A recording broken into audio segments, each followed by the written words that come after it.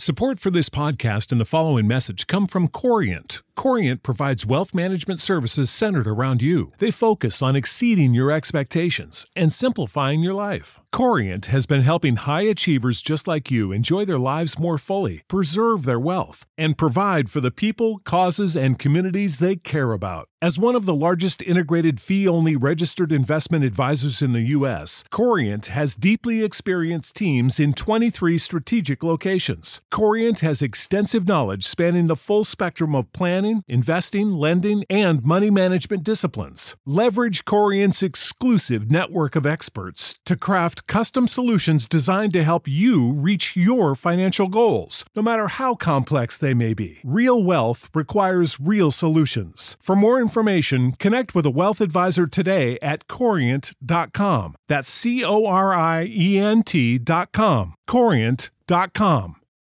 Without the ones like you, who work tirelessly to keep things running, everything would suddenly stop. Hospitals, factories, schools, and power plants, they all depend on you. No matter the weather, emergency, or time of day, you're the ones who get it done. At Grainger, we're here for you with professional-grade industrial supplies. Count on real-time product availability and fast delivery. Call, click Grainger.com, or just stop by. Grainger, for the ones who get it done. Start of another work week here on Bird 365. You're home for Eagles conversation. Yeah, we go all over the NFL, but we always come back to your hometown team, the Philadelphia Eagles. We are the Mac and Mac guys, presenting Birds 365. Jody McDonald, along with my partner, John McMullen, who looks like he's rocking and ready to go. John, did you have a good, relaxing weekend? No, I had a good weekend. Not relaxing, never relaxing. I'm like you, Jody. Always working, always doing something. Exactly right. And unfortunately, the Eagles didn't give us a lot to work with. We'll manufacture some good Eagle conversation over the week, but no moves, no statements, no breaking issues to deal with the Philadelphia Eagles. So as we get further into the offseason with another week of workouts and maybe some media availability, we will talk about this team, where it sits right now. And where it sits, we all have an opinion. And I did want to start here today because I've said this before here on the show. I'll repeat it again. If you are an Eagles fan, if you are any kind of a football fan, Peter King's Football Morning in America column on Sunday night / Monday morning. It's supposed to come out Monday morning, but Peter always gets it out at some point during a Sunday night, is must reading, because I think Peter's got his finger on the pulse of the National Football League as well as anybody in this country. And this week he decided to come up with his ranking of the teams in the NFL 1 through 32. Everybody does this all year long. As a matter of fact, I love the fact that after the Super Bowl is played, the day after, certainly the week after, and oftentimes the day after, we bask in the glow of the Super Bowl winner at least for 24 hours. So let's say the Tuesday of the week after the Super Bowl, you got to come out with a ranking of the 32 teams in the National Football League for the upcoming season. But we are now that much closer. So Peter King chose this week to be a week to go with his rankings for the upcoming season. I think we need to note where Peter King has the Philadelphia Eagles. And again, I give Peter King a lot of credit. I think he's as good a football scribe as there is. This side of John McMullen, I don't know that there are any better in the National Football League. So I just want to run these down for you. Let me go through the 32. Then we'll go back. We certainly want to go Eagles specific on it. But there are some teams that surprise me with how high they are, how low they are. Everybody's got their own opinions of how the teams look at this stage of the season. So I want to get yours, Johnny Mac, on all the teams, including where the Eagles sit. He's got Kansas City and Tampa as the top two teams, which he noted in the entire history of the Super Bowl, since it's been the AFL against the NFL, there has only been one repeat Super Bowl. And that was 2 straight years, the Dallas Cowboys against the Buffalo Bills.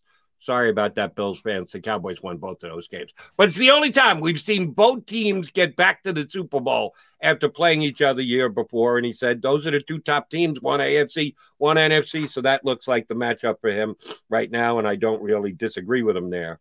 He's got 2 more AFC teams thereafter, Buffalo and Cleveland, the highest Cleveland's been in a long time at 3-4. San Francisco at 5. That's way too high for me. Rams at 6. New quarterback, Matthew Stafford. At 7, I forget who he's got at 7. I wrote Rams. It can't be the Rams. Baltimore. Ravens, that's what it says. It doesn't say Rams. What can I tell you? I don't have my glasses on. Ravens at 7. Packers at 8. That's if Aaron Rodgers stays. Chargers, Miami. The Saints. I got Indianapolis at 9, Joe. Oh, I skipped over. My bad. I skipped over Carson Wentz's Colts. That's important. Oh, and I do want to get to that. Seattle at 12, Saints at 13. I think they can take an even further tumble. 13 is down from where we usually think of the Saints, but I think they can fall even more precipitously than that without Drew Brees. Cardinals, the WFT, first team out of the NFC least. He has the Redskins in the top half of the league at 15. The improving Bears at 16. The Patriots only at 17. Tennessee falling 18. Steelers 19 falling. Giants at 20. There's your second AFC, NFC least team. And the Cowboys right behind them at 21. Falcons 22. Vegas 23. You do realize I haven't gotten to the Eagles yet, right? And we're 23 teams deep. 24 would be the Vikings. 25 would be the Broncos. 26, Matt Rule and his Carolina Panthers. 27, the Cincinnati Bengals. And coming in at 28, with only 4 teams behind them for this upcoming season, your Philadelphia Eagles. Rounding it out, Jacksonville, Detroit, the Jets, and the Texans. Eagles at 28th. And I did the quick math, Johnny Mac. Eagles had the 6th pick in the draft this year. We know they traded down, then traded back up.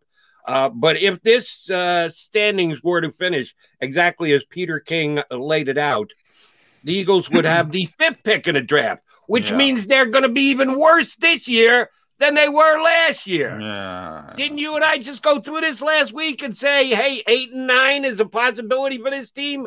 8 and 9 isn't going to have you with the 5th worst record in the National Football League, is it? Well, I think there's 2 things here, Jody. We had Alex Marbez on last week, and we got sort of a national perspective. Now you see it from Peter.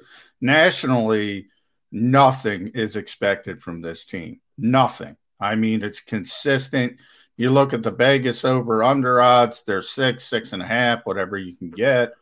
Nobody expects this team to do anything. I think locally, people think, obviously fans, but I'm not even talking about fans. A lot of media people, I include myself, you had them at 8 wins.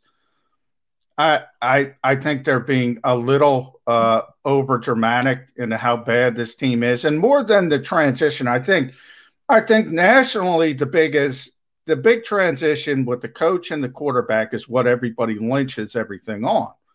I think locally we know what happened to this team last year, and it was about injuries on the offensive line more than anything else. Now, I always say this is a big if. This is a big if. But if Brandon Brooks and Lane Johnson are out there, Jason Kelce manages to play 16 games like he always does, Isaac Seumalo, who's ever at left tackle, as Ross Tucker said last week as well, we had him on, that's a top 10 offensive line all day. That's a top 10 offensive line all day. So if those guys are out there, they're going to win more than national people expect. But I don't think national people are paying attention to the offensive line, to be honest. They're looking at the coach and the quarterback. That's it. And the coach and the quarterback look bad from an outside perspective. Got to be honest about that. You know what? The most interesting thing Peter wrote, and this is something we've gotten over locally, but every once in a while it slaps me in the face. And he said the biggest surprise in the entire NFL, the most surprising thing that happened last year, more than Tom Brady at 43 taking the Bucs to the Super Bowl, was that Nick Sirianni and Jalen Hurts are here and Doug Peterson and Carson Wentz aren't. That is the biggest just upset of a situation in the entire league. And that's what everybody's hanging their hat on. That's it. It doesn't go past that. So I think it's going to be better than people expect because I don't think Nick Sirianni is completely clueless. I don't think Jalen Hurts is going to fall flat on his face. But I do understand the national perspective and the fact that it looks like a disaster. As you get closer, you at least see some of the thought process behind it, and you at least see to some of the things that contributed to the horrible 2020 season that probably aren't going to happen again. Just from an odds perspective, just from a luck perspective, they set a record for offensive line combinations in 16 games, Jody. What are the odds they're going to reach that record or set another record? It's not going to happen. Right. So I think you kind of regress back to the mean at least a little bit. By no means am I trying to say this is a great team. It's not a great team. I don't think it's going to be a playoff team, but I do think they're going to be better than people expect, especially nationally. Here's a couple of things that you touched on that I think we need to clarify a little bit. The return of the Eagles' offensive line as a potential, and I think you absolutely have to put the word potential in there. Oh, yeah. Top 10 offensive line in the NFL. Brandon Brooks and Lane Johnson are major parts of that. Brooks misses the entire year, and Lane Johnson missed a lot of the year. And when he played, I don't think he played at near 100%. So I think it's fair when you're trying to project how that offensive line is going to be able to play this year in this upcoming season in 2021 to turn back the clock to 2019. I don't think you can turn it back to 2017 no. because you're going 4 years back, and that's 4 more years of age added to each of those players, neither of which is 23 years old or was even 23 years old in 2017. So here's what you have to try and project in your own mind when evaluating this Eagles upcoming line. Can Brandon Brooks and Lane Johnson come back at their 2019 form? If they do, then I think this is a team that's got a chance to have a top 10 offensive line. I don't know if that's possible. I know what they look like in 2017, 18, starting to come back to the pack a little bit in 2019, 2020, a lost year, certainly for Brandon Brooks. For the most part, Lane Johnson. Well, what level of play are you getting Lane Johnson and Brandon Brooks at for 2021? I don't think any of us know. We can project, we can guess, we can guesstimate, but I think we need to see it with our own eyes before we project it. I think it's certainly going to be better than last year. As you pointed out, they were moving guys in and out, week in, week out. Some of them actually flashed a little capability, which gives you hope that if there are injuries again this year, the guys stepping in might be a little better for it because they'll be a little bit more battle tested and give them their props for advancing the way they did. I got to know what Brandon Brooks and what Lane Johnson, what level those two guys are at. It'll certainly be better than last year, but for the Eagles to be, and maybe you and I are both optimistic because we're calling for 8-9. We're looking at those two guys being on the field, staying healthy, and playing at a close to level of 2019. Let me jump in real quick, Jody. You're right. That's why I say it's a very big if, because these are aging players with significant injury histories. That usually doesn't clear itself up completely. And that's where I bring up the fact that, hey, sometimes you just get luckier more than 1 year more than another, and it's unlikely at back-to-back season. Or Lane Johnson, at the height of their games, Lane Johnson was the best right tackle in football. Brandon Brooks was the best right guard in football. Are they going to be that? Probably not. But are they going to be better than what they trotted out there last year? Yeah, damn right they are. And if they're top 10 or even top 15, top half of the league, that is a huge advantage for Jalen Hurts versus Carson Wentz last season. But I agree with you. I mean, there's nothing you can guarantee. And if they have a bad offensive line again, it could be worse. It could be worse because you have less experience at the quarterback position, less experience at the coaching position. I'm just playing the odds here, Jody. It's hard for me to believe it's going to be as bad on the offensive line as last season. And here's where I think some optimism does come in, at least for me. And you can address this because you too thought the Eagles might be able to get to 8 wins next year.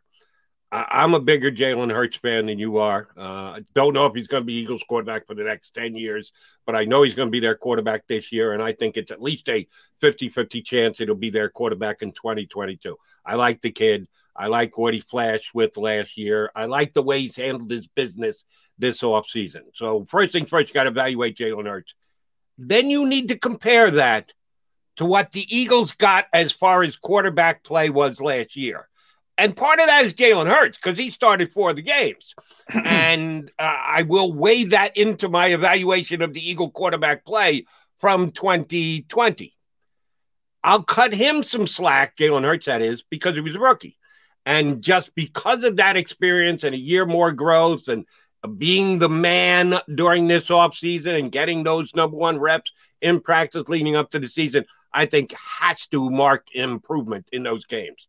So it's Jalen Hurts 2021 as compared to what Carson Wentz was 3/4 of the season last year.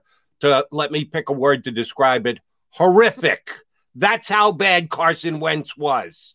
So can Jalen, and we've been debating for 6 months now, how the hell did this all happen? But it happened, and we know it happened. We watched it happen. We can break down the numbers to note how horrific it was. Can Jalen Hurts be better than that? Well, I damn well hope so, because if not, he's the worst quarterback in the National Football League. Because, oh, by the way, yes, that's what Carson Wentz was last year, the worst quarterback in the National Football League. So I certainly believe the Eagles can be better this year. Now, is Jalen Hurts going to jump up into the top half of NFL quarterbacks? I don't know about that. Top 2/3 of NFL quarterbacks, maybe. If he's down in the bottom third, well, then the Eagles are going to be nearly as bad a team as they were last year. But I've got to give Jalen Hurts the benefit of the doubt that he can be better in 2021 than the quarterback combination of Carson Wentz 3/4, Jalen Hurts 1/4 were in 2020. Well, I think the same sentiment. One, I got to correct something. I don't, because it's my pet peeve. I don't think you're a bigger fan of Jalen Hurts than I am. In fact, I'm a big fan of Jalen Hurts, the person. What did you say? Hold on. What did you say when the Eagles? What did you say when the Eagles drafted Jalen Hurts in the 2nd round last year? I said it was a bad pick. Oh, okay. I didn't. So that's where I can absolutely sit here and look you in the eye and tell you, John McClain, I'm a bigger Jalen Hurts fan than you are. One of the two of us liked when he was added to the Eagles. The other one didn't. So you explain wish that it was to me. John McClain, but I can look you in the eye and say you're not listening to the context. I thought it was a bad pick because of the Eagles' mentality behind it, not because of the player. The second part of that is you think he has a higher ceiling as a player than I do. You think he has a better skill set as a player than I do. That's different. That's different from liking a kid, wanting him to succeed. I always pride myself on telling the truth. I don't think he has a high-level ceiling as an NFL quarterback. I've said that very consistently. I haven't come off that path. That's where you and I disagree. It's not about fandom or not fandom. So that's my only point. But the second thing is, yes, from the odds perspective, same thing with the offensive line. It's hard to imagine back-to-back seasons with that poor quarterback play. So just going from a common sense standpoint of the pendulum theory where things kind of go back and forth, they're going to get better play at the quarterback position. And part of it is because of the supporting cast. Part of it is because I think the offensive line is going to be better. Part of it is because I think the skill position guys are going to be better with not only the addition of Devontae Smith, but also I think Miles Sanders is, really on top of it and understands. He spoke to us last week. You rarely hear players admitting, I wasn't real good at pass protection or catching the football. He understands that. So that to me is really, really positive because he knows he's got to get back in the groove. Maybe he had some of that rookie success and took it for granted. I don't know what happened, but he regressed really badly in those two aspects of the game. I think it's really positive that he understands that, realizes it, needs to work on it. So I think he's going to be better. I mentioned Devontae Smith. I think Dallas Goedert is going to be better, getting more snaps. And then, Zach Ertz had his worst season. So I think it's going to be better at tight end overall. So all this contributes to the quarterback play. And yeah, I think it's going to be, I don't think it's going to be vastly better. I don't think it's going to be top half of the league. And that's kind of where we are, Jody. Is it going to be 15-20 or is it going to be 25-32? Is he going to be Pro Football Focus? Is he going to be the 31st best quarterback? If he's the 31st best quarterback, the Eagles are in trouble. If he's 15-20, they're going to be better than people think. Agreed. And if I did not make my point understandable enough, I apologize. Then let me restate it. Well, that's correctly. More for the fans, who all say McMullen's taking shots at Jalen Hurts. No, I root for the kid. I say consistently, he does everything possible as far as intangibles. I wrote it on phillyvoice.com. I'm also realistic. He's not Trevor Lawrence. He's not Justin Fields. He doesn't have that top tier skill set. He just doesn't. There's a reason. People have overcome it. I've given you the examples. Odds are against it. I think you got to be real. I'm talking about odds a lot. Odds are with the Eagles that they'll have a better offensive line, better quarterback play. Odds are against Jalen Hurts that he's the next Russell Wilson or Tom Brady or Joe Montana. Got to be realistic about that. Okay. I realistically think he could be the next Russell Wilson, who was drafted in the third round as compared to when Jalen Hurts was drafted was the second round. I'm saying I like Jalen Hurts better as a player, as a than Russell Wilson? Potential. What? I'll try this again. I like Jalen Hurts better as a player and a producer on the field than John McMullen does. I agree. That's what I said previously. I thought I said it. If it didn't come across that way and or you didn't understand it, then I apologize. And let me be more specific about it. I think he's going to be a better player than you do, than what you think his upside is, his ceiling is.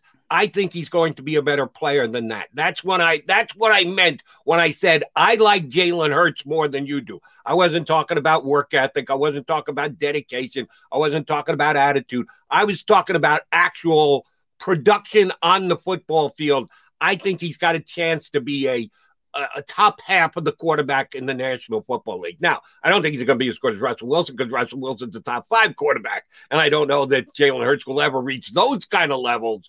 But one thing I'll say for sure, and I'm about 98% confident on this, he's going to be better than what the Eagles were at quarterback last year. That includes himself for the 4 games he started and should have never been lifted in that last game against the Washington football team and the 16 games that Carson Wentz started. He will be better. He will produce more. The Eagles will get more out of their quarterback position this year with Jalen Hurts at the helm than they did last year. It's not going to take a whole hell of a lot to do that since they were the worst quarterback team in the National Football League. I'm not setting the real bar real high for Jalen Hurts by saying he'll be better than what they were last year, but I do believe that he will improve them. And I like the way you broke it down in that if he's somewhere between 15 and 20, then there's a massive increase in production. If he's between 20 and 25, that's pretty darn good and is headed in the right direction. If he's only between 25 and 32, the Eagles are in for another long season again. They might win 5 games with an extra game added on. It's not going to be a massive improvement in the team. I got news for you, Jody. If he's 31, like Pro Football Focus says, that's better than Carson Wentz because he was the worst starting quarterback in the NFL. But 31 isn't good enough. So He is going to be better. It's a question of how much better. And nationally, and that's where we started this whole thing, nationally, nobody believes in this team. Nobody. Consistently, nobody believes in this team.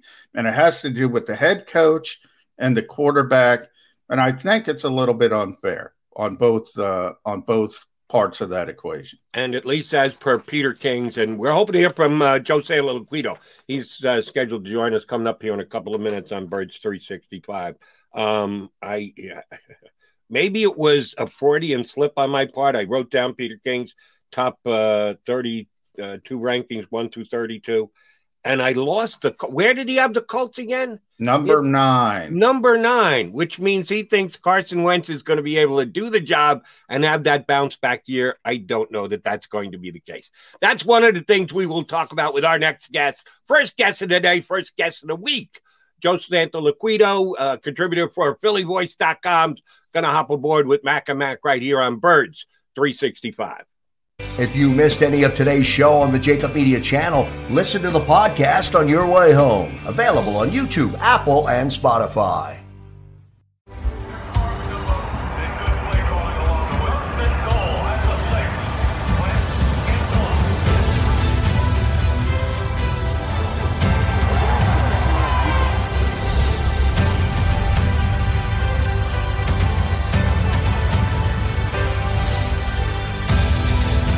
Field of life, First Trust Bank is there for you. Champions on 3. 1, 2, 3. Because Philadelphia dreams deserve a Philadelphia bank. The International Brotherhood of Electrical Workers, Local Union 98, is a proud sponsor of The Labor Show with J. Doc and Krause every Saturday night from 6 to 8 p.m. IBEW Local 98's highly trained and superbly skilled electricians are the best in the business, setting the highest safety standards in the electrical industry. So when you're planning your next industrial, commercial, or residential project, choose an IBEW Local 98 union contractor. Learn more at IBEW98.org. The future waits for no one, so we refuse to wait for it. We're not just pilots and engineers. We are pioneers. Today, battles are waged in nanoseconds, and planes are piloted from the other side of the world. We turn night into day and fly missions into space. The future's not coming. It's already here. This is the future. Join us and be the future. The savoring taste of a good bag of beef jerky is so enjoyable at any time of the day, as long as you can find it. Here's what we suggest. Pure Bull Beef Jerky is our answer, and soon it will be yours. Locally produced in the Philadelphia region, this high-quality, healthy protein snack is easy to secure. Go to steersnacks.com, and you'll see hot garlic, tropical heat, Pure Bull dry rub, and our favorite, Huck and Fod. What's that? Huck and Fod. Go now to steersnacks.com. Welcome to the Wildwoods, the perfect place where you can safely do everything or nothing at all.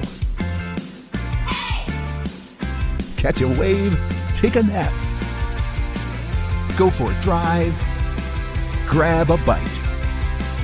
It's your vacation, and we're doing everything we can to make it a safe one. The Wildwoods. Your vacation, your way.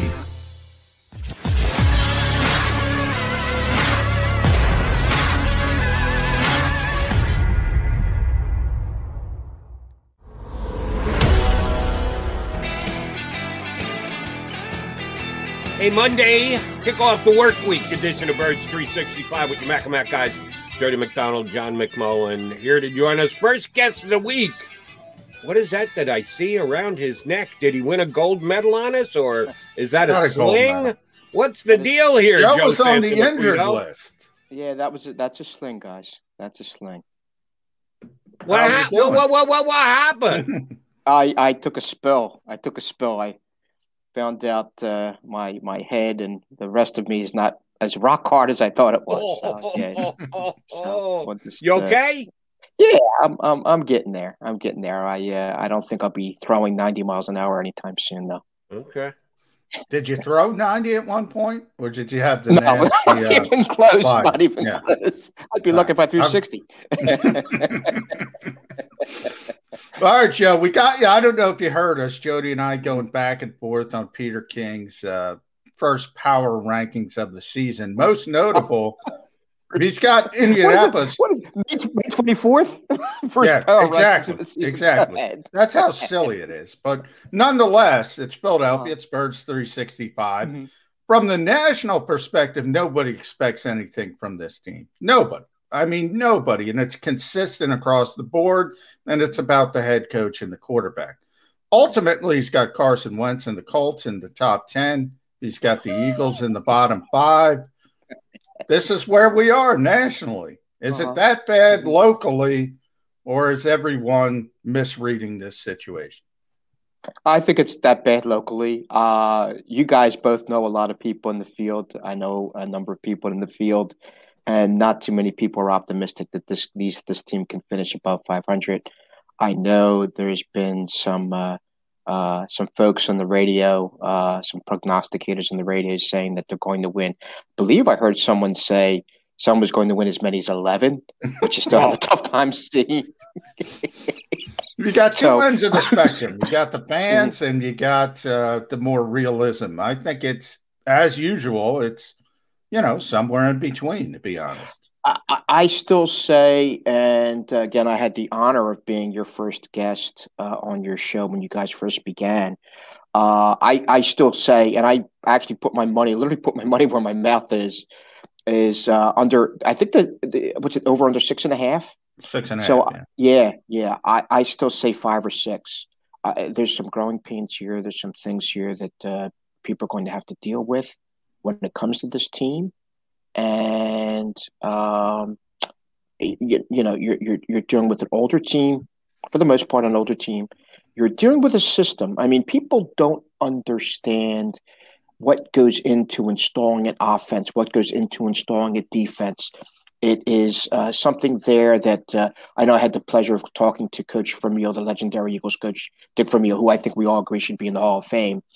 And he still rails against the fact that the coaches today do not have they can't install things in a practical way where you can walk through things. Everything today is video and Zoom and virtual. So it's one thing to know it in your head. It's another thing to train and build muscle memory to where you're going on the field and seeing and flying to where you have to be, to reacting where you have to be, as opposed to thinking where you have to be. And I think, in my opinion, my very strong opinion, there's going to be a lot of thinking, at least in the first 2 months with this Eagles team. Because, again, you're dealing with something new, something there that's new to everyone. And you're also dealing with a bunch of new players. So new players, new system, new coaching staff. And there's a lot of learning and time to absorb all this stuff, before they're able to turn around and practically use it on the field. So are you telling me the get-togethers that the Eagles had last week in their first off-season group workouts, they didn't come together like a jigsaw puzzle with all the pieces fitting perfectly? Is that what you're trying to tell us, Sandler Laquino? Yeah. You can't make me laugh too much. Things hurt still. But yes, that's what I'm saying. That's no problem. But that is exactly what I'm saying. And again, it's going to take some time. And I don't care how much talent you have in the world. I mean, was it Coach Arians, guys? Refresh my memory, but I believe it was Coach Arians that said, it took even the great Tom Brady time to learn and fully ingest that Tampa Bay system down there. So if it could take someone like a Tom Brady who has immense football IQ, who's an incredible hard worker, who studies everything, if it took him time to turn around and take that whole offense in, it's got to take time for all these guys to take the Nick Sirianni offense in. Yeah, so we talk about off-season work, Joe, and the scale back further. There's no mandatory minicamp. The veterans kind of got that in return for coming in for the OTAs, which, by the way, start today officially down in South Philadelphia. But it's glorified walkthroughs. So when you talk about guys like Dick Vermeil and Bruce Arians, who sort of been on both sides of the fence, not so much Dick with the pandemic, obviously, but certainly Bruce, the scale back in time to work with these guys, and especially with a new coach installing new systems, is it even possible in the current environment? I don't think it is. No. That's why I believe the advantage goes with the other 3 teams in the division. I know they're going through some transition. I know Dak is back. And even though he knows pretty much, I'd like to believe he knows McCarthy's system. And correct me if I'm wrong, too, he was having super games up until the injury. So, if he even comes back even close to that, obviously you see Dallas. And people still forget how close the Giants were to making the playoffs. I had the pleasure of talking to Joe Judge, which that'll come out in maybe in a couple of days. but I had the pleasure of talking to Joe Judge a few weeks ago, one-on-one for quite some time. And Joe feels really good about the culture that he's installed and the arc of that team and where they're going. And if you look at the three teams in the NFC East, despite the fact that how deplorable the NFC East was last season, you're dealing with still a Washington team that has probably, if not the best, certainly one of the best defensive fronts in the league. So they're going to be back. They're dealing with, and in Washington too, with getting a veteran quarterback in there that has seen probably every defense going back to Barney Rubble and Fred Flintstone. So that's so you have something there that's improving. You have a lot of weapons up in New York with the Giants, and you certainly have a lot of weapons with the Cowboys, and with the possibility of Dak coming back. So you have three teams that I believe are on an upward going up in an upward arc, and the Eagles either they're going to maintain, because I don't think it can get any worse than last year going 4-11-1, or they're going to turn around and they're going to. Basically, I mean, they're going to get better. I think we all agree. There's no doubt they're going to be better, but I don't think they're going to be that much better than they were last year. Again, because I think a lot of it has to do with the growing pains and learning and absorbing the system. Oh, by the way, we're going to have Zach Rosenblatt on a little bit later, who covers the Giants for NJ.com on with us. We're going to try and start to get some people on about the other teams behind enemy lines, the other teams that Eagles will be facing off on, specifically twice each with divisional opponents. Let me get this out there before Zach ever hops on. I like Joe Judge. I think the Giants have a really good young head coach in place. Stop whining about last year. Just drop it. Forget about it. Yes, the Eagles with the unstoppable Nate Sudfeld in the second half kind of screwed the Giants a little bit, but you were 6-10, coach, okay? It wasn't like you were some running into the playoffs, building up momentum, about to take over the National Football League team. You're 6-10. So, yeah, did you get stiffed a little bit and not make the playoffs last year? Yes, you would have lost to Tom Brady instead. It would have been your team losing instead of the Washington Football team in the first round. So at some point, you got to drop that and move on. But I do think Joe Judge is a good young coach who's going to give the Eagles problems for years to come. Joe's contention with that whole situation was he was railing against the situation, not the Eagles situation per se. I mean, the man told me straight to his face, has immense respect for Doug Peterson, immense respect for the Eagles organization. That comment, he felt, in Joe's opinion, was taken out of context. He was railing against the situation itself, that under him, his New York Giants wouldn't do what happened in the end of that game. As a matter of fact, there's a lot of guys in the league. They felt as if, this was a shot against the integrity of the league, because you hear about tanking, certainly in the NBA. You hear, smidgens of tanking here and there with different other sports teams. But hardly ever, if ever, would you ever hear the word tanking equated with the NFL in any way. I mean, what's the saying again? Any given Sunday, where a lower team. I mean, the Eagles have been certainly beneficiaries of teams that didn't certainly tank in the end when they've turned around and they made the playoffs. I believe, guys, was it that great run with McNabb and I would say McNabb's last great season when they made that run and they lost to the Arizona Cardinals in the NFC Championship. But they got a bit of a streak, correct me guys if I'm wrong, that they had to get some help towards the tail end of that season to even make the playoffs. And then they got on a hot run and boom, could have led to another, amazing historical season. But in a lot of ways, it still did. And the Eagles were certainly the beneficiaries of teams that didn't tank. Yeah, Joe, you don't even have to go back that far. If you go back to 2019, the Eagles needed, I believe it was Chicago. Was it Chicago to run, or was that the year before? Either way, Chicago was clearly on the route to winning the NFC North. They didn't have to play in Week 17. They were going into Minnesota. All Minnesota needed was a win, and the Bears just bulldozed them. And then they had to play the Eagles. No, that was 2018. No, 2018. 2018 season. Then they had to play the Eagles, and they lost to the Eagles. Yeah, the double doink game. Yes, exactly. So you don't even have to go back that far. Yeah, and that's just kind of what gets me here a little bit. That's why I think it's not just the Giants that have a right to turn around and bang the drum, with the Eagles and what they did in the final game of last season. It's the NFL. And it's just like, this is kind of a bad precedence, guys, that we don't like to see.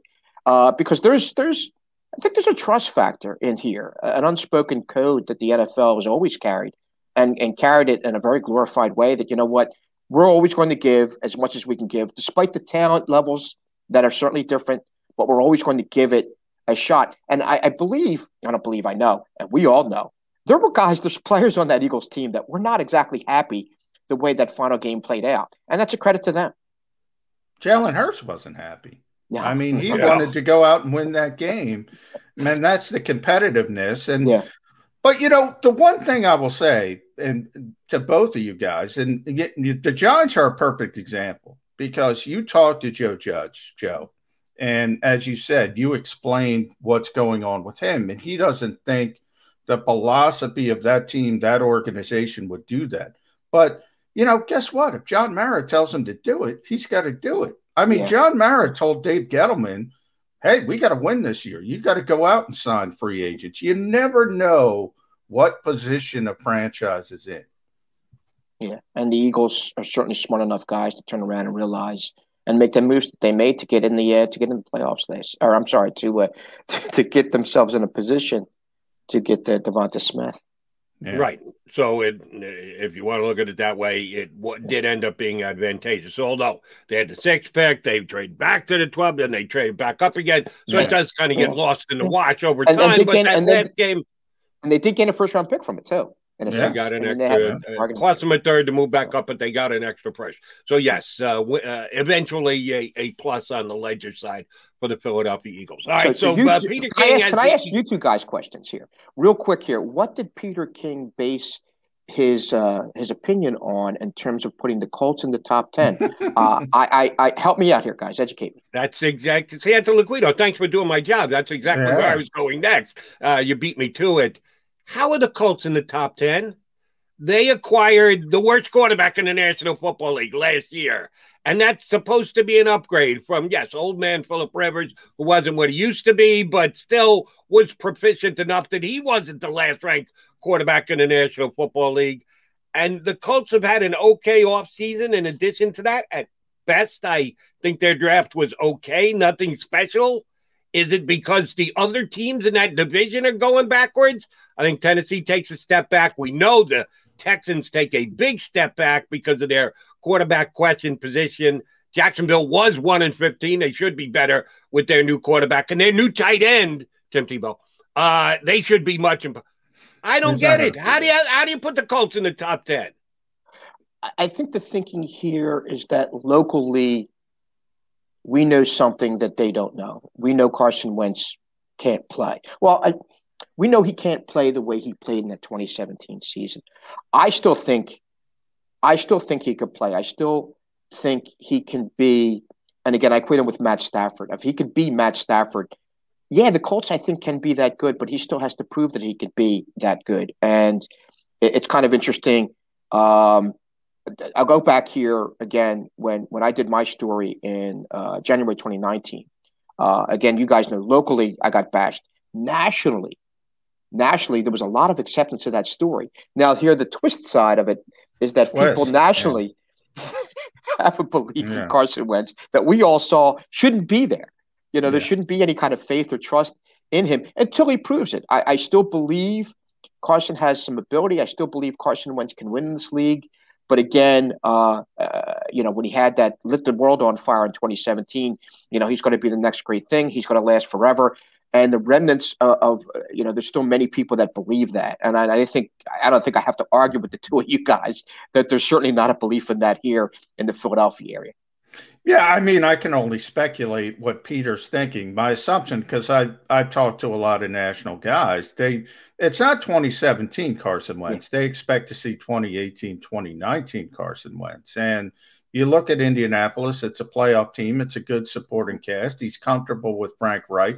Quentin Nelson is the best offensive lineman in professional football. Yes, the best offensive lineman in professional football. They bring in Eric Fisher, so you're going to have a better offensive line than he had last year. These are some of the things that you think, okay, the Colts might be pretty good. But if he plays like he played last season, they're not going to be good.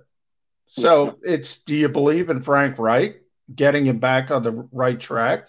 Do you believe in that offensive line making things easier for him? That's the only avenue I can get to where Peter's getting.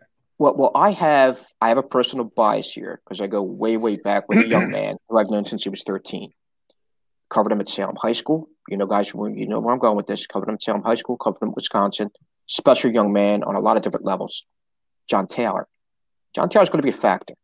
And if they run any kind of balance there, ease Wentz in, they could be very good. I mean, Carson Wentz deserves quite a bit of the blame for last season, but also, again, what we all touched upon, that Doug Peterson could have helped him out in different situations, starting him off with things easier, starting him off with the quicker routes, as opposed to 5 and 7-step drops, eased him in, built the confidence. And I think that's something there that Frank Reich will do with him. I think he'll ease him in to what they're doing. I think he'll turn around. They will rely on John Taylor and that offensive line. Some ball control, having that mix. And again, if we remember, Carson Wentz did exceptionally well in that system with Jay Ajayi and the Garrett Blunt and the way they pounded teams in that 2017 season. They beat the living hell out of those teams. They wore them down, and that's how they won. And it opened up so many different things for Wentz throughout, all over the field. So if you look at it from that perspective, I can see and understand where Peter King is coming from. And it does make some sense considering, again, a better offensive line. You have a quality, proven running back in Taylor, who, again, in my opinion, is only going to get better.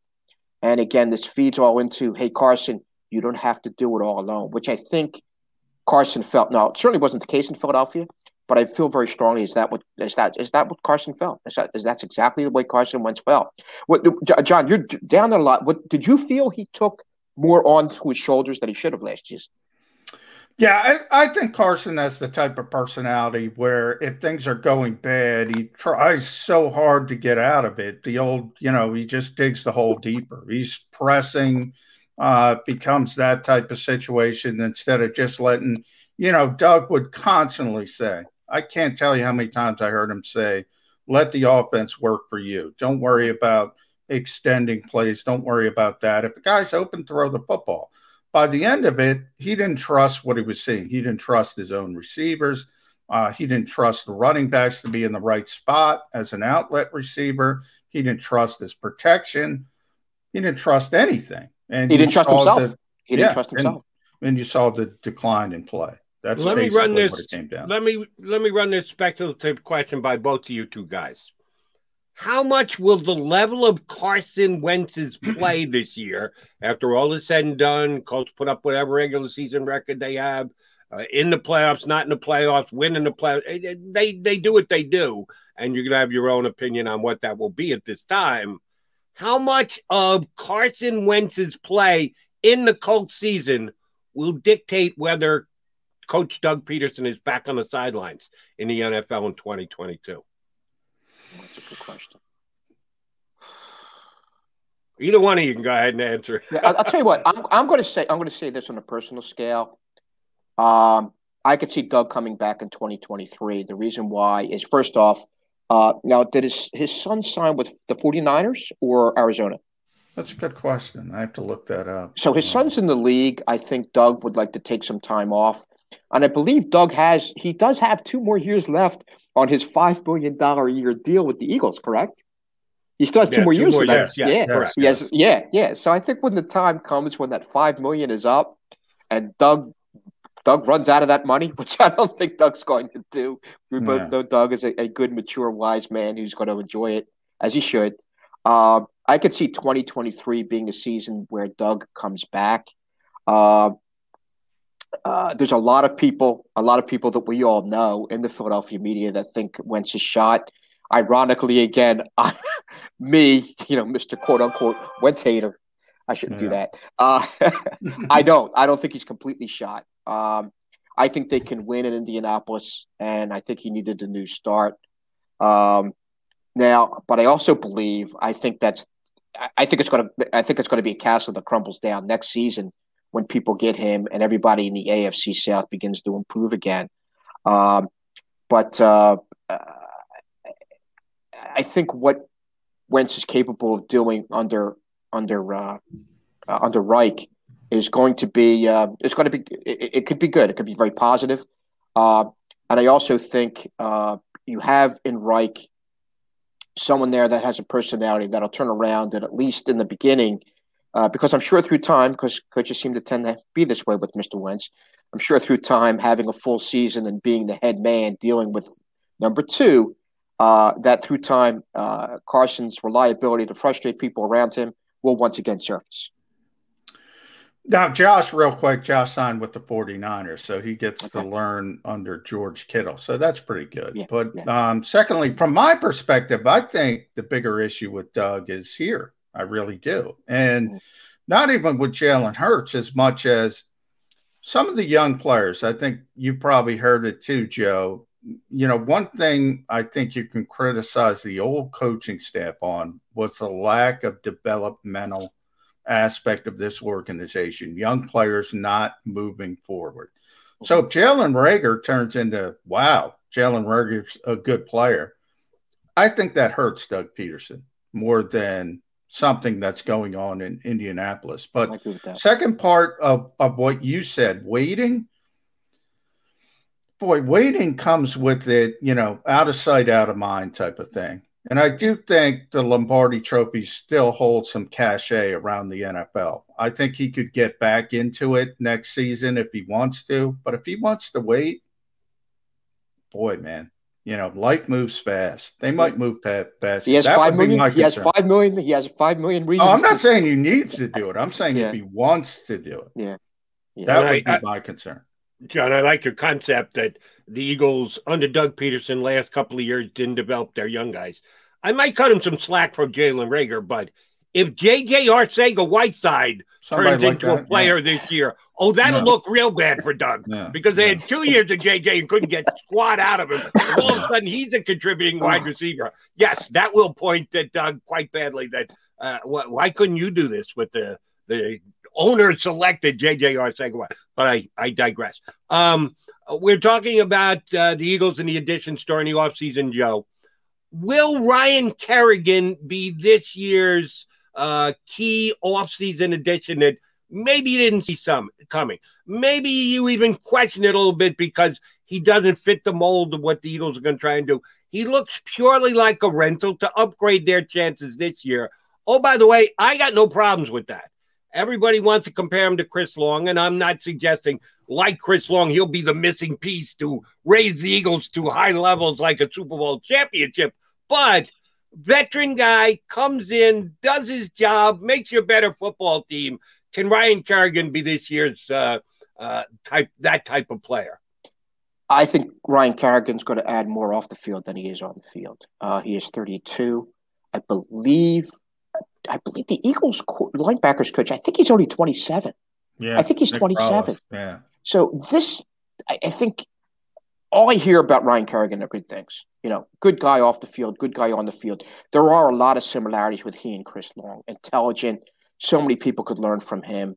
I think he is a culture, a foundation kind of guy that you can get in there. And again, the younger players can learn work ethic. They could learn the things that he knows. And I think he's also the type that will impart his wisdom to other players.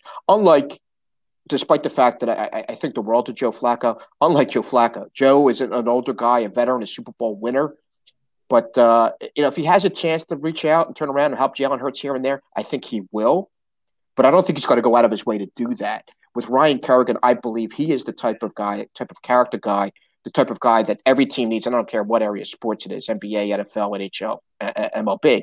He's a guy that's going to make people around him better through his wisdom. I don't know how much more he has left in the tank. And again, this is a team that I think we all agree is not going to be very good. When they got Chris Long, the infrastructure was far younger. Your Fletcher Cox was younger. Jason Peters still had something left in the tank. Kelsey didn't have as much wear and tear on him. Brandon Brooks did not break down with the two torn Achilles. You have Lane Johnson. That was still, arguably one of the best tackles in the league. So the infrastructure was there when Chris Long came to this team to push this team over that top. The infrastructure, I think we all know, is not there for this Eagles team. It's a young coaching staff that actually, the ironic part is they could learn as much from Ryan Kerrigan as the players, next to Ryan in the locker room. So I think he's going to do far, far more off the field than he is on the field. And the operative word here is this is a team in transition. And again, a team that's not going to win anytime soon. But I think someone like a Ryan Kerrigan can help institute the kind of culture that Nick Sirianni would like. All right, last one from me, Joe, and I want to thank you for fighting through the pain, getting off the injured list. Tough guy, Santa Lucia. First 365. I can't wait to see you. And that's not just for boxing swag. I'm not looking for free stuff. Yes, he wink, is. Wink, wink, wink. Yes, he is. But well, listen, the Tuies, I'll take care of the Tuies. Also, real quick here. I know it's Eagles 365, but I'll tell you what, that Jose Ramirez fight with Josh Taylor over the weekend was fantastic. Ooh, I didn't see it yet. It was on ESPN. It was a great fight, and it certainly was. It was about real fights, real fists, real fighters, and not some YouTuber who likes to snatch hats off people and run around with all that business. That's just a whole mess, and that's why boxing's in the state boxing's in. Also, a real quick aside: can we call ourselves the three bald tears? What are you talking about? The three bald tears. With my Budweiser hat on. Yeah. So you that's why we have you on. You guys can fight for D'Artagnan. I'll fight for one of the other guys. Yeah. That's why we have you on, Dave. We've got to have that symmetry. But I do want to say, we're going to be talking this time next year. And I'm going to predict that. And I want to know if Jalen Hurts is still going to be the Eagles quarterback. That's a good question.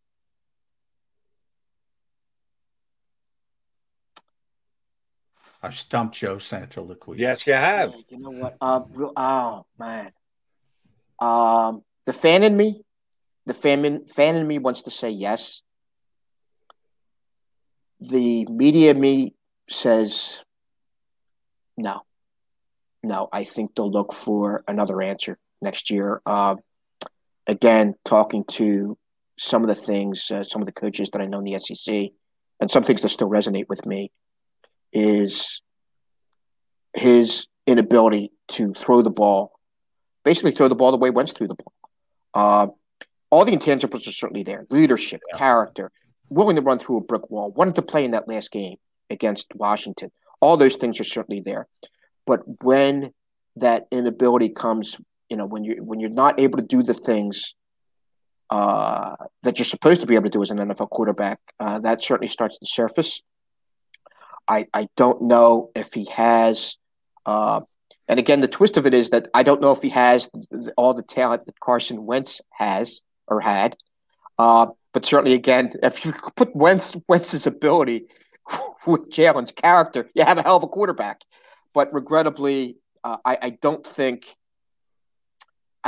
he's going to make that quick of a maturation process, that much of a positive arc that quickly. I think he's going to be running for his life most of the season. I don't see Brandon Brooks and Lane Johnson holding up. We still don't know what the situation is with Ertz.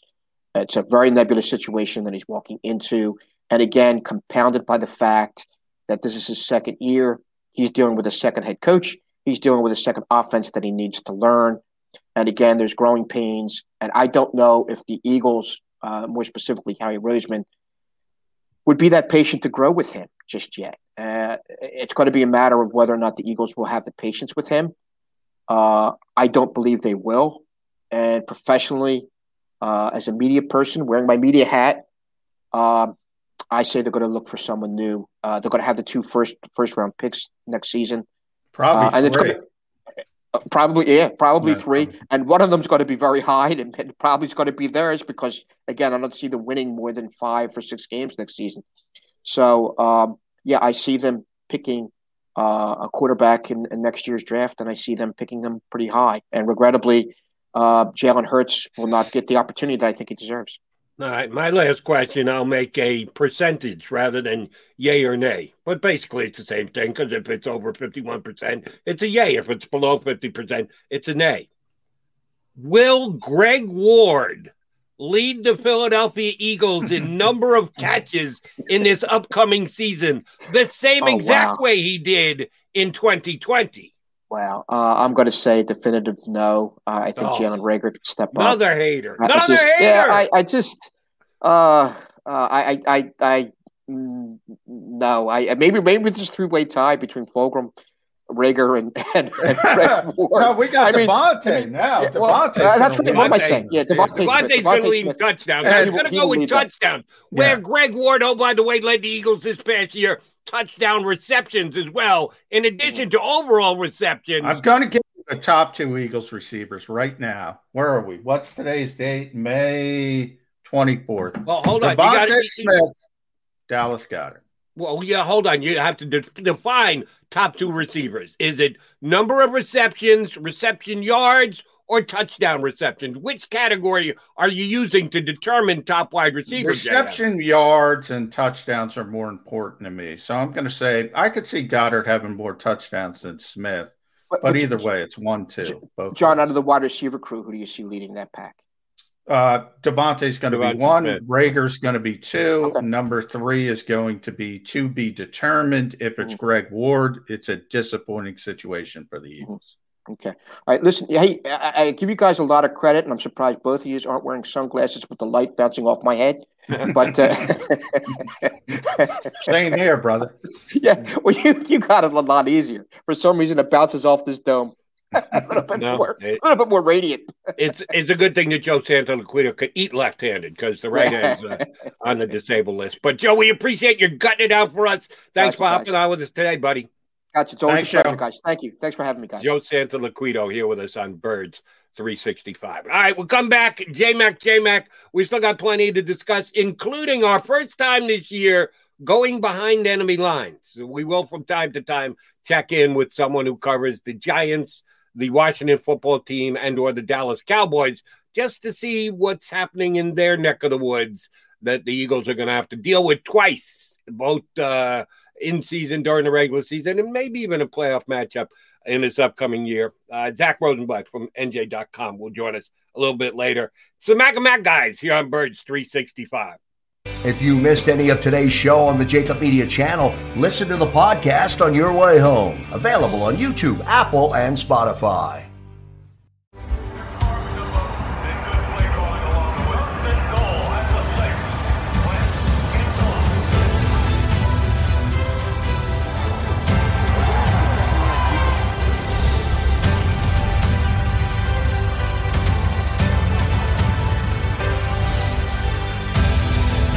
Field of life, First Trust Bank is there for you. Champions on 3. 1, 2, 3. Because Philadelphia dreams deserve a Philadelphia bank. The International Brotherhood of Electrical Workers, Local Union 98, is a proud sponsor of The Labor Show with J. Doc and Krause every Saturday night from 6 till 8 p.m. IBEW Local 98's highly trained and superbly skilled electricians are the best in the business, setting the highest safety standards in the electrical industry. So when you're planning your next industrial, commercial, or residential project, choose an IBEW Local 98 union contractor. Learn more at IBEW98.org. For the ones who work hard to ensure their crew can always go the extra mile, and the ones who get in early so everyone can go home on time, there's Grainger, offering professional-grade supplies backed by product experts so you can quickly and easily find what you need. Plus, you can count on access to a committed team ready to go the extra mile for you. Call, click Grainger.com, or just stop by. Grainger, for the ones who get it done. The future waits for no one, so we refuse to wait for it. We're not just pilots and engineers. We are pioneers. Today, battles are waged in nanoseconds, and planes are piloted from the other side of the world. We turn night into day and fly missions in space. The future's not coming. It's already here. This is the future. Join us and be the future. The savoring taste of a good bag of beef jerky is so enjoyable at any time of day, as long as you can find it. Here's what we suggest. Pure Bull Beef Jerky is our answer, and soon it will be yours. Locally produced in the Philadelphia region, this high-quality, healthy protein snack is easy to secure. Go to steersnacks.com, and you'll see hot garlic, tropical heat, Pure Bull dry rub, and our favorite, Huck and Fod. What's that? Huck and Fod. Go now to steersnacks.com. Welcome to the Wildwoods, the perfect place where you can safely do everything or nothing at all. Catch a wave, take a nap, go for a drive, grab a bite. It's your vacation, and we're doing everything we can to make it a safe one. The Wildwoods. Your vacation, your way.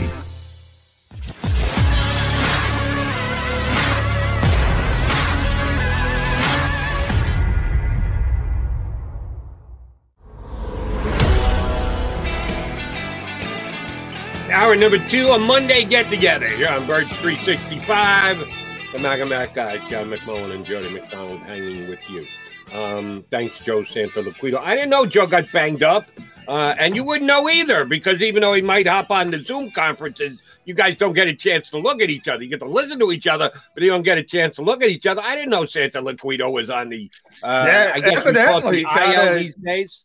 Yeah, he was on the DL for a while. He got a concussion as well. So he's been fighting through some stuff. So this was the first time he said he was cognitively there to where he could do a spot.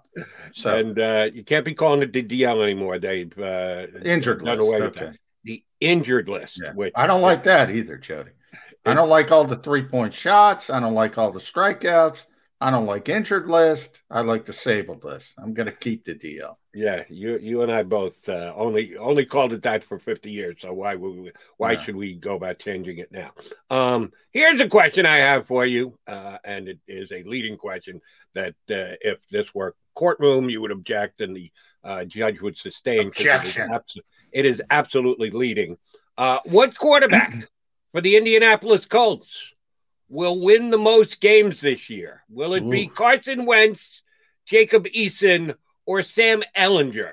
If you are one who believes that Carson Wentz might just go down again this year. This past year, Carson Wentz stayed pretty damn healthy. Never really dealt with any injury issues, which flew in the face of what the previous 3 seasons had been all about. At some point, Carson Wentz going down with an injury.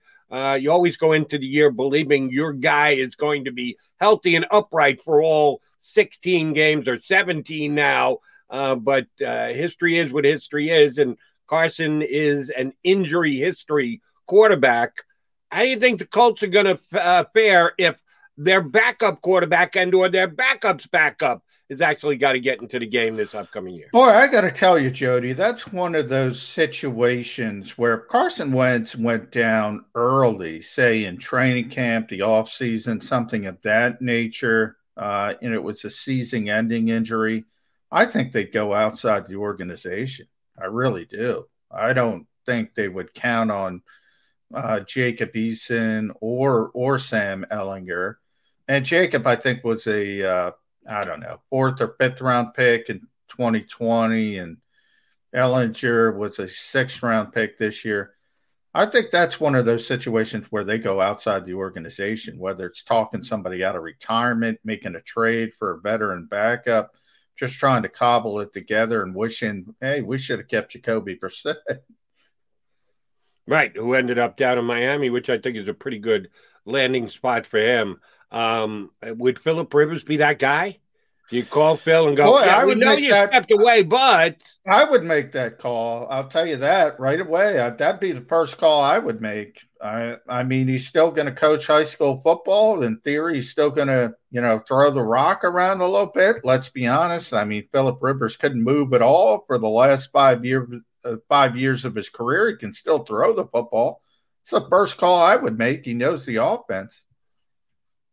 See, I'm a fan of Jacob Eason. I thought actually he was going to be drafted higher than he was in the 4th round 2 years ago. I thought that was a very good value pick for the Indianapolis Colts where they got him. I still think the kid has the potential to be a starter in the NFL. they had to go out when Rivers stepped aside. They had to go out and they had to get a guy who had already won in the National Football League. If it had not been Carson Wentz, it would have been someone else. I don't think there was any way they were going to turn the team over to Jacob Eason, because remember last year, he didn't get a preseason even play in. No rookie quarterbacks who weren't just handed jobs got the chance to show whether they can or can't play in the league. So you're making all your value judgments by what they show you in practice, which as a 4th-round draft pick, Jacob Eason just wasn't going to be able to step up and do something like that. But with a full preseason this year, if it's like week 1 of the season, I think that's probably going to be a little late in the process. I think they're going to give Jacob Eason the chance. I was actually a little surprised that they picked Ehlinger when they did. I know 6th round is 6th round, and it's kind of a lottery ticket thing. And I thought he was value at that point in the draft. I'm not sure what the Colts are going to do. Well, I don't know. I will say Eason, he sort of an old school guy, probably 6'6". I mean, he's big, 230, 235, pocket passer. I don't know. I mean, when you talk about guys in the 4th, 5th, 6th round, as you mentioned, it's pretty much a lottery ticket. Sometimes a lot of teams in this league think you should always take a developmental quarterback every 1 or 2 years. The Eagles are in that category. And who knows? It is basically, going to the convenience store and saying, hey, maybe the Mega Millions hits if this guy's forced to play.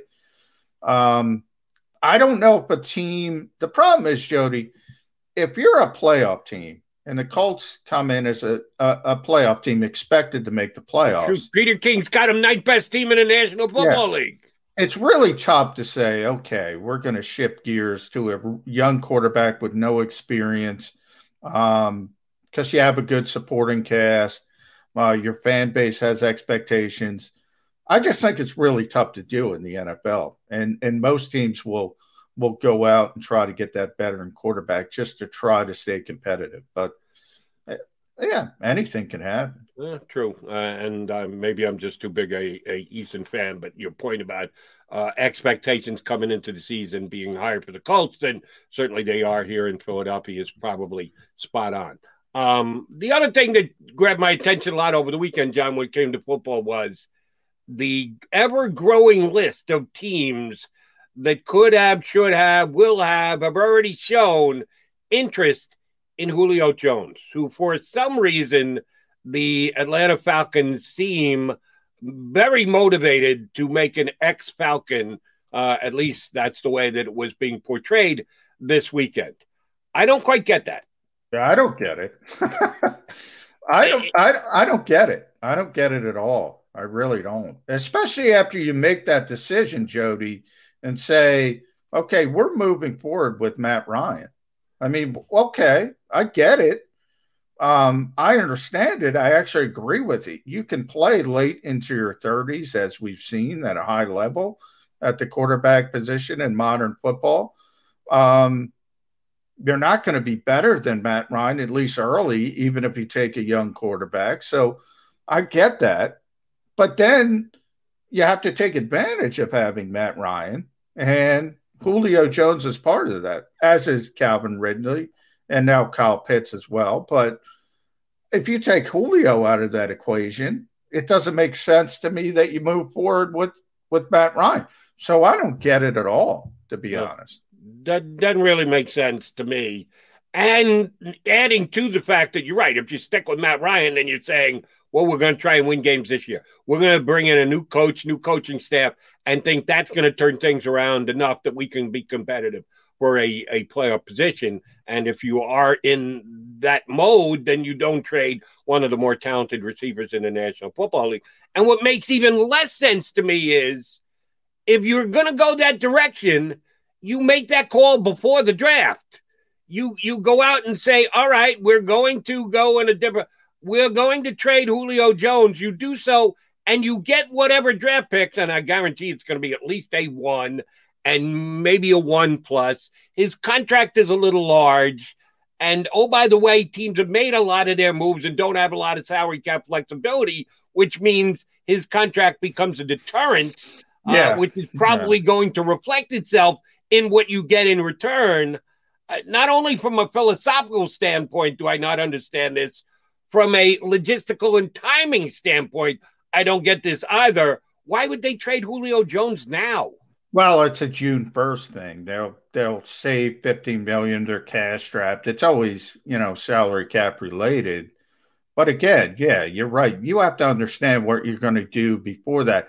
One of the most overblown things about this salary cap thing, and we've had a lot of executives on, they've all explained the same thing.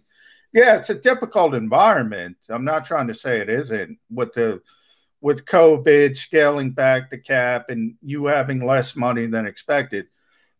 But Jody, everybody knew it was coming. Everybody knew it was coming. So you had this plan in place, or you should have had this plan in place. And all of a sudden, this feels very fly by the seat of the pants to me from the Falcons' perspective, saying, oh, we can save $15 million post June 1st if we move Julio Jones, release him. He is 32 years old, so you say all that. But he's also 5-time first-team All-Pro, consistent. He's still playing at a really high level. The timing doesn't make sense for me from that perspective. The only thing that makes sense from the Falcons is they save some money. So that's the only thing this would be about. Literally the only thing.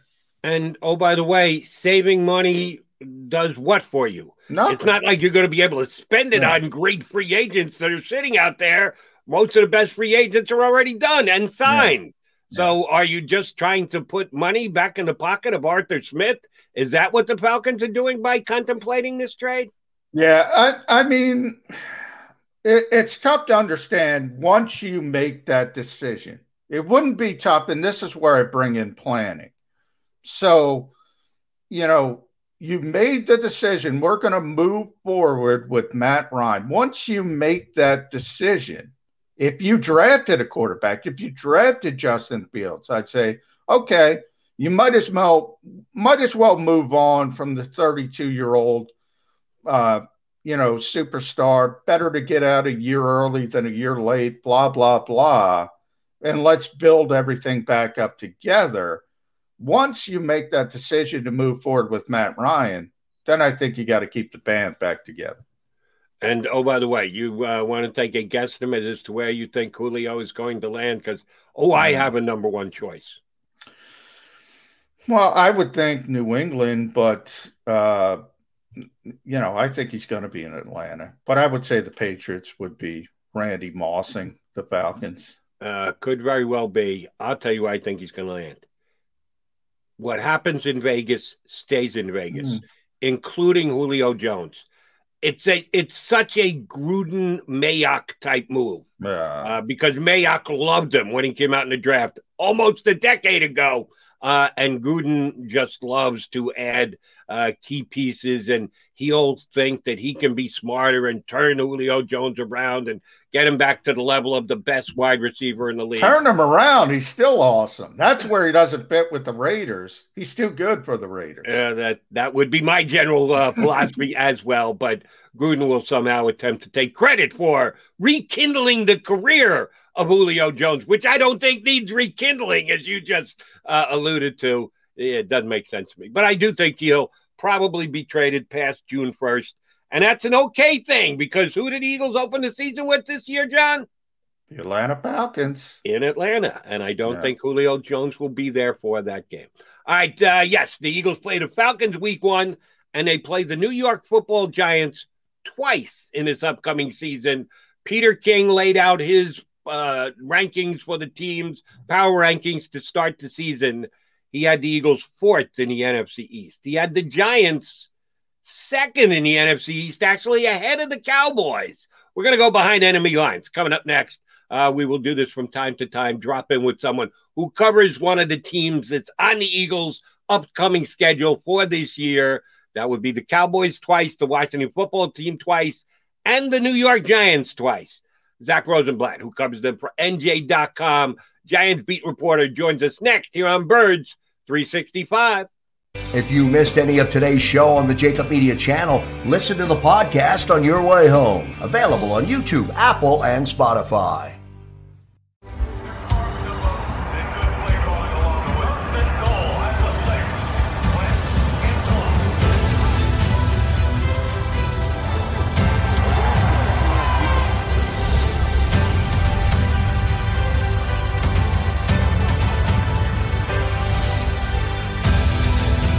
field of life, First Trust Bank is there for you. Champions on three. 1, 2, 3. Because Philadelphia dreams deserve a Philadelphia bank. The International Brotherhood of Electrical Workers, Local Union 98, is a proud sponsor of The Labor Show with J. Doc and Krause every Saturday night from 6 till 8 p.m. IBEW Local 98's highly trained and superbly skilled electricians are the best in the business, setting the highest safety standards in the electrical industry. So when you're planning your next industrial, commercial, or residential project, choose an IBEW Local 98 union contractor. Learn more at IBEW98.org. The future waits for no one, so we refuse to wait for it. We're not just pilots and engineers. We are pioneers. Today, battles are waged in nanoseconds, and planes are piloted from the other side of the world. We turn night into day and fly missions in space. The future's not coming. It's already here. This is the future. Join us and be the future. The savoring taste of a good bag of beef jerky is so enjoyable at any time of the day, as long as you can find it. Here's what we suggest. Pure Bull Beef Jerky is our answer, and soon it will be yours. Locally produced in the Philadelphia region, this high-quality, healthy protein snack is easy to secure. Go to steersnacks.com, and you'll see hot garlic, tropical heat, Pure Bull dry rub, and our favorite, Huck and Fod. What's that? Huck and Fod. Go now to steersnacks.com. Welcome to the Wildwoods, the perfect place where you can safely do everything or nothing at all. Catch a wave, take a nap, go for a drive, grab a bite. It's your vacation, and we're doing everything we can to make it a safe one. The Wildwoods. Your vacation, your way.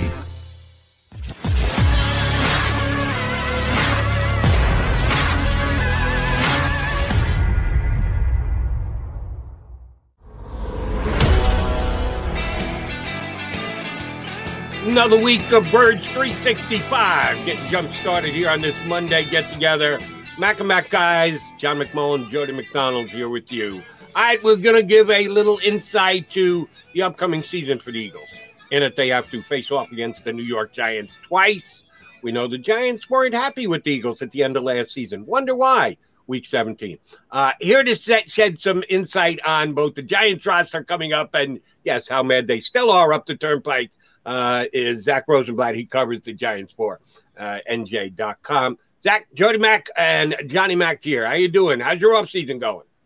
It's not so bad. It's the Giants had an exciting offseason. Obviously, they did a lot of stuff, which is always good for my purposes. So, yeah, it's good. And the weather's getting nice now, so can't complain. Yeah, it is good. Good to see you, Zach. You too. You mentioned all the things Dave Gettleman did in the offseason. I think the last time the Giants went heavy into free agency, they were very successful. Kind of, I think Jerry Reese's last year, they won 11 games. Since then, they've kind of fallen off. And now, was that sort of a decree from John Mara to say, hey, we've got to go get into this thing, into this playoff race, not only the NFC East, but the NFC as a whole, because they made a lot of moves in free agency, a lot of high-profile moves. Yeah, John Mara definitely has said on multiple occasions, like, I'm tired of losing. You know, they've made the playoffs once in the last 9 years. And that was that 1 year you were talking about, which is, you know, they spent all that money to make it the 1 year, and then everything fell apart again after that. So, like, that's not what you want when you spend a bunch of money in free agency. You need it to last more than a year, obviously. But, you know, I think the message at the end of last season was they were very happy with the progress. You know, they were almost in the playoffs. They did well in the division.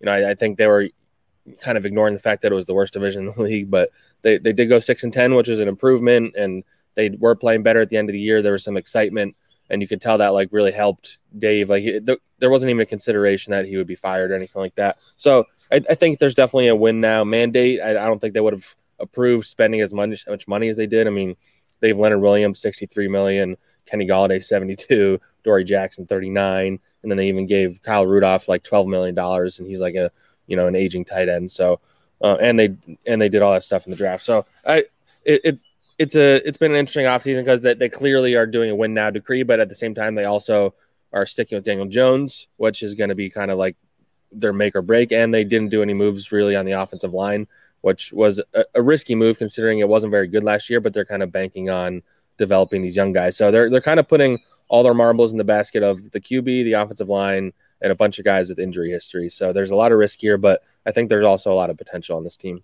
From the outside looking in, and you've got a better inside look than us, and that's why we have you on the show with us today.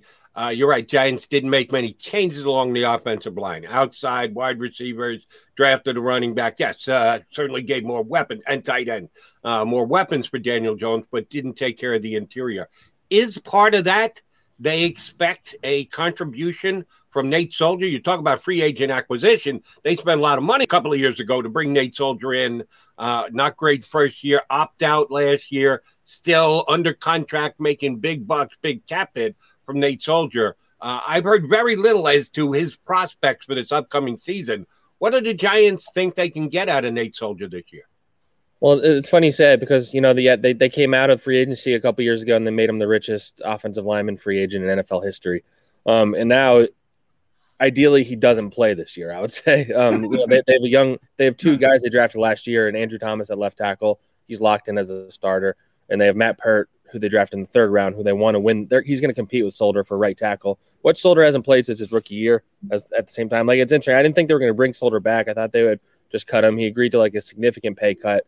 He opted out last year, like you mentioned. He had his worst year of his career the year before that. And he's their swing tackle now. And odds are he's going to have to play at some point this year because, most teams at this point, people don't play 16 games very often, it seems like. So I would say expectations aren't very high for him, though the team really does like him. He's a leader. He has the Patriots background with Joe Judge and previously. But, it's funny because, like you said, they spent so much money on him. And it's essentially his third year of his deal, and he's expected to be a backup. So, Zach, I do want to go back to the draft because that's such an interesting part of this for the Eagles and the fact that they jumped ahead of the Giants to get to number 10 to take DeVonta Smith. I look at the Giants and I look at their playmakers, and you mentioned the contract with Kenny Golladay. They have Sterling Shepard. They have Darius Slayton. They ultimately moved back and drafted Kadarius Toney. But even before that, were the Giants really looking at DeVonta Smith? Why did they need a receiver at number 10 overall? Well, I think they would have drafted him, absolutely. I think that was their plan. And I think the Eagles knew that. I don't think it was that much of a secret. The interesting question, I think, is that offer they got from the Bears was so good that I don't know if I would rather that offer or if I would rather DeVonta Smith from the Giants' perspective. I know it made sense for the Eagles to go and get DeVonta, obviously. I think it's a little different. But like I said, yeah, they have these guys, but at the same time, I don't think any of these receivers they have are necessarily sure things. Kenny Golladay only played 4 games last year. Sterling Shepard has had injury history throughout his career, and I think after this year he's a potential cap casualty. Darius Slayton is talented, but he's also nearing the end of his contract in a couple of years, and he didn't do as well down the stretch last year and was kind of banged up. So I think they see a lot of question marks, and I think the guy they drafted, I think they view as more than just a receiver. At the same time, they view him as a guy who can come out of the backfield, can go in the slot, can play returner. They can even do wildcat plays with him if they really wanted to. So I just think they were really going for the best player available type thing, which is why they would have picked Smith there instead of an offensive lineman, for example. I really don't think they're picking for need, and I think that's kind of pushing towards Joe Judge kind of influencing a lot of what they're doing now, because I think Dave Gettleman in the past would chase need, where it seems like they're getting a lot smarter about, they waited to pick Azeez Ojulari in the second round. They traded back, and he was still there. He was a guy they would have considered in the first round, and he was there at number 50. So I really think it was a value thing. They really thought DeVonta was a number 1 guy, and I think they are very high on Kadarius Toney at the same time. It's going to make me seem like I'm offensive line driven here, and that's not a bad place to be. Obsessed might be. But I'm going back to the offensive line with my second question. Last year, the Giants had issues on their offensive line, not only on the field, but in coaching as well. Major breakdown between the players and the coach and the head coach and the offensive line coach. And he was blown out in season, which you almost never see. A positional coach fired in the middle of the year, who was a guy who their offensive coordinator was certainly heavy-handed in bringing in, used to coach under Coach Garrett when they were in Dallas together. supposedly Joe Judge and Jason Garrett were able to put it behind them and still get along and still have a very good relationship going forward to this season. At least that's what's being said. Do you buy it? There's a pretty big divide between the head coach and the offensive side of the football last year, most of it having to do with the offensive line, the offensive line coach. What is the Garrett-Judge relationship like going into this season? It's a good question because, I mean, the offense was bad last year. They were the second worst team in terms of scoring, and they still went 6-10. So that tells you that if the offense is even a little bit better, they win that division probably pretty easily. And the thing is that if Joe Judge didn't have a good enough relationship with Jason Garrett, I don't know if he would be back this year. So they brought Jason Garrett back. I think they're giving him a lot of the benefit of the doubt. Last year, no preseason, young offensive line. The first 4 weeks of last season they view as kind of like their preseason. Jason Garrett said at one point around the season he was still trying to figure out what everybody's good at on his team kind of thing, which is you don't love to hear, but when he's being honest, I guess. And so I think they're, first year, Daniel Jones in that system, and the weird offseason. I just think they were giving Jason a lot of the benefit of the doubt, and he has to kind of pay it forward this year. If Daniel Jones doesn't progress, if the offense isn't significantly better, he's going to lose his job, I think, almost for sure. And he wants to be head coach again, as everybody knows. I mean, he interviewed for the Chargers one. That probably was never serious. Him along with Daniel Jones are their two biggest questions because it was a very boring offense they ran last year. They didn't take many risks down the field. Now they have all the weapons around them. Jason Garrett has run offenses that have a lot of weapons before, and they've been pretty successful. So, I mean, there's no excuses for him anymore. This offense just can't be as bland and boring as well. And Saquon Barkley getting hurt, I forgot to mention too, was a part of because they built that offense around him, and then he was gone, and then they didn't really have a backup plan. So I think they have more talent if that were to happen again to stomach it. But Jason Garrett he needs to do a better job. There's no question about that. Yeah, and Zach, I can't believe we got this far without talking about Saquon Barkley. I mean, you mentioned the offensive struggles. I mean, if that guy's out there for 16 games, 17 now, which maybe it's a little pie in the sky to expect that, but just the running threat and the receiving threat out of the backfield, he's in that, whether it's Christian McCaffrey healthy, Dalvin Cook, Derrick Henry, whoever you want to talk about is the best running backs in this league. Saquon Barkley's got to be at the top of the conversation. If he's healthy, how much better does he make that offense by himself? I mean, significantly. I mean, like you said, his multi-dimensionality, I think, is a big part of it.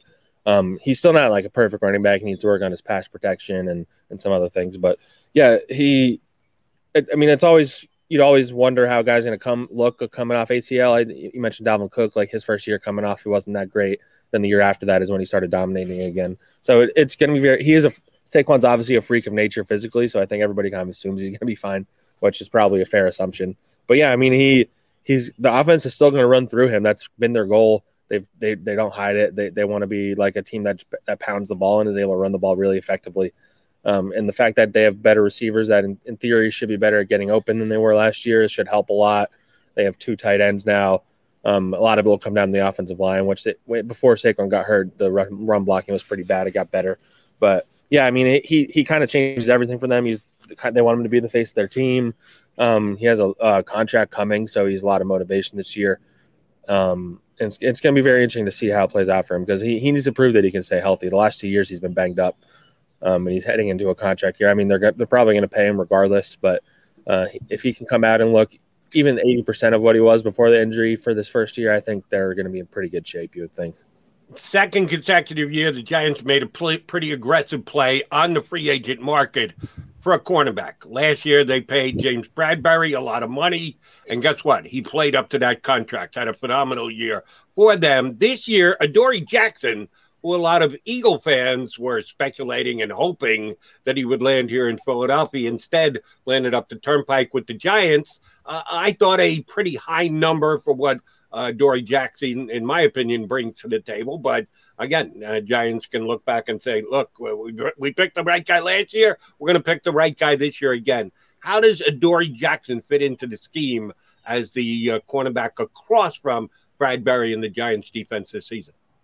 Yeah, I mean, there's no question. I think everybody agrees they probably overpaid him, especially because he had just been cut And he was making less than so that in theory, the Giants could have just, given the Titans a 7th round pick or whatever. But I mean, they clearly I don't think they expected him to be available. I don't think their goal was to pursue like a top end cornerback like that. I think they really like him, his versatility. They think he can play inside and outside.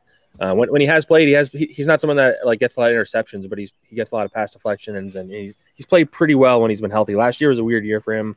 They played like 3 games towards the end of the year, which is kind of strange. But I think they're very high in him. This defense really does value versatility, and Patrick Graham is one of the more creative defensive coordinators in the league, I think. And then you have James Bradbury on the other side, who was one of the probably 5 best corners last year. And so I think that gives Adoree' a little more freedom to – I mean, he's probably going to get targeted a lot more than he has been in the past because people are, in theory, going to avoid James Bradbury. But they showed this offseason and last offseason, they spent money on Logan Ryan. They drafted cornerbacks early this year and last year, Aaron Robinson, Darnay Holmes. They have Jabril Peppers. They drafted Xavier McKinney last year. So they're kind of like building from the back to the front on this defense. I think that's kind of their philosophy. I think that's a Patriots-esque philosophy. They always do that, and I think you're going to see if that pays off, because secondary had been an issue for a long time for the Giants, but I think it's their biggest strength. And on paper, this is maybe one of the more talented secondaries in the league. But Adoree' is a question mark for sure, especially because he was banged up last year, and he hasn't shown necessarily that he deserved the money the Giants gave him, but. In free agency, you got to overpay to get guys a lot of times. So, yeah, Zach, I agree with you. That secondary. Make sure you read Zach's work, by the way, covering the Giants. Does a phenomenal job at NJOnline.com. I think that the secondary looks like the best in the NFC East at the bare minimum. I think on paper it looks like one of the best in the NFL. The concern is the front seven, particularly the pass rush, but the one significant loss I look at was Dalvin Tomlinson. How are they going to replace him? I thought he was a really good player. And then edge rush, is Azeez Ojulari enough to give this team? I thought that was really the significant weakness last season. Yeah, I think they definitely are going to miss Dalvin Tomlinson because, and this ties into edge rusher too. They had 40 sacks last year, which ranked in like the top 10 to 12. Yeah. And that was with an edge rusher group that was not very good. They were playing, 7th round picks and undrafted guys, and that kind of shows you the creativity of Patrick Graham. And I think they're going to do a lot of creative things with that secondary. And, they have 3 good safeties, and one of them will, probably blitz a bunch. And so I think they believe in Patrick Graham's ability to rush the passer, which is why they didn't feel like they needed to, they tried signing Leonard Floyd actually early in free agency, which would have kept them from signing Kenny Golladay, I would imagine, in theory. So that would have been an interesting what if there, but the Rams wound up keeping him. But yeah, Dalvin Tomlinson kind of he's one of those guys that is underappreciated, among fans and around the league because he like clears stuff up for everybody else. I think that they valued Leonard Williams more than him clearly, and I think it's fair to see why Leonard Williams was their only pass rusher last year. He had 11.5 sacks. He was dominant. He earned the money he got. So they're going to replace Dalvin like with a committee. They signed Danny Shelton, a veteran guy from the Patriots days. They have a guy named Austin Johnson who's a nose tackle. And they signed Fadio Denigbo from the Vikings, who's a decent pass rusher. Like none of these guys jump off the page, but I think they believe in their ability to rotate a bunch of guys at nose tackle and try and stop it. And they they have Blake Martinez, inside linebacker. He had a pretty good year, and so they're really, I think a lot of this is depending on the back end and those guys stepping up. But yeah, the pass rush needs to be better for sure. The odds of Leonard Williams doing 11.5 sacks again aren't that high, I would think. So you need Ojulari to come in and play right away. He's going to be a starter, I think. Lorenzo Carter coming off an Achilles injury. Shane Zyman coming off an injury. And so there's nobody really proven in that group. So they kind of are just banking on somebody breaking out, and that's risky for sure. Zach, let me ask you an evaluative hypothetical question. Let's say the Giants are similar to last year's Giants, slightly better. We got 11 games, so we'll give them maybe 8 wins. They're somewhere about an 8-9 team. But 8-9 team has got you to week 18 in the NFC least because I don't think anybody's going to run away and hide. So they're right there in the same position that they were this past season. Joe Judge certainly safe. If Daniel Jones of an 8-9 team is in the bottom half of the quarterback rankings, you use whatever metric you think is most telltale, touchdown passes, completion percent, whatever it is. He's in the bottom half. He's not buried down at the very bottom in the 29, 30, 31, 32 range, but he's not in the top half either. He's somewhere in the upper 20s, let's say. Who makes the decision that Daniel Jones is no longer the quarterback of the New York Giants? Does Dave Gettleman get to keep his job? Is he the one who makes the decision, or is one of the Maras the one who makes the decision, and they do so by selecting a new general manager who might make that decision that the Maras think should be made? It's an interesting scenario, and I think a very realistic one, because, like you said, I think they have enough talent to be competing for the division at the end of the year. But what that looks like is kind of it's like the context is what matters. They were 6-10 last year, but they were division contenders. So, I mean, the Giants spun that as a positive. I think you could have spun that as you were a 6-win team at the end of the day. That's kind of like the rub here, because it's hard to. I think John Mara has a tendency to stick with guys longer than he should. They did that with Eli. They did that a little bit with Coughlin, and so I'm very curious to see how they'll play. I think the Daniel Jones factor. One thing that they have going for them is with that Bears trade they made last year, which uniquely, Dave Gettleman making that trade when he's in theory on the hot seat was interesting because it was like a down the line trade. So they have an extra first. I don't think the Bears are going to be especially amazing. I don't know how you guys feel about the Bears. I don't, especially if they're playing a rookie quarterback, and I don't think their offensive line is very good. So they, in theory, if the Giants go 8-9, like you said, so that puts them around the same draft pick as they had this year in the 10 to 12 range or whatever. They missed the playoffs. And then you have the Bears pick. If that's top 10, they can go and get a quarterback if they really like somebody in this draft. So I think in that scenario, maybe they do move on from Daniel Jones, because then he's also, coming up on a new contract at the same time. And the Dave Gettleman factor, a little more. I mean, I wouldn't be surprised if in the coming years he heads towards retirement. He won't say that he is. He is up there in age.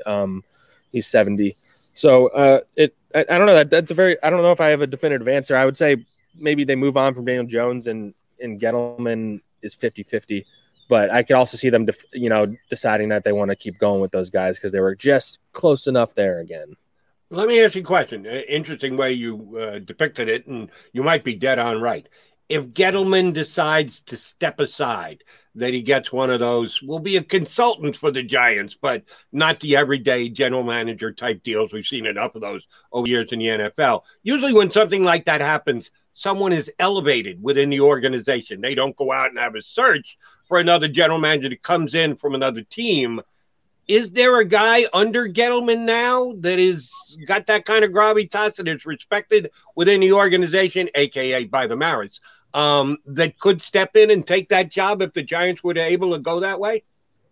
So the answer is both yes, and I think the fan base would be pretty upset if they move on from Gettleman. And because the one of the problems the Giants have had is they kind of keep it in the family, so to speak. Like Dave Gettleman's a guy that had been with the Giants for a long time before they hired him. And the guy that you're talking about, the next line, is Kevin Abrams. He's been like their salary cap guy and their assistant GM for like 20 years. He's been in the front office for like 20 years or something. And in theory, he's always been like the next in line guy.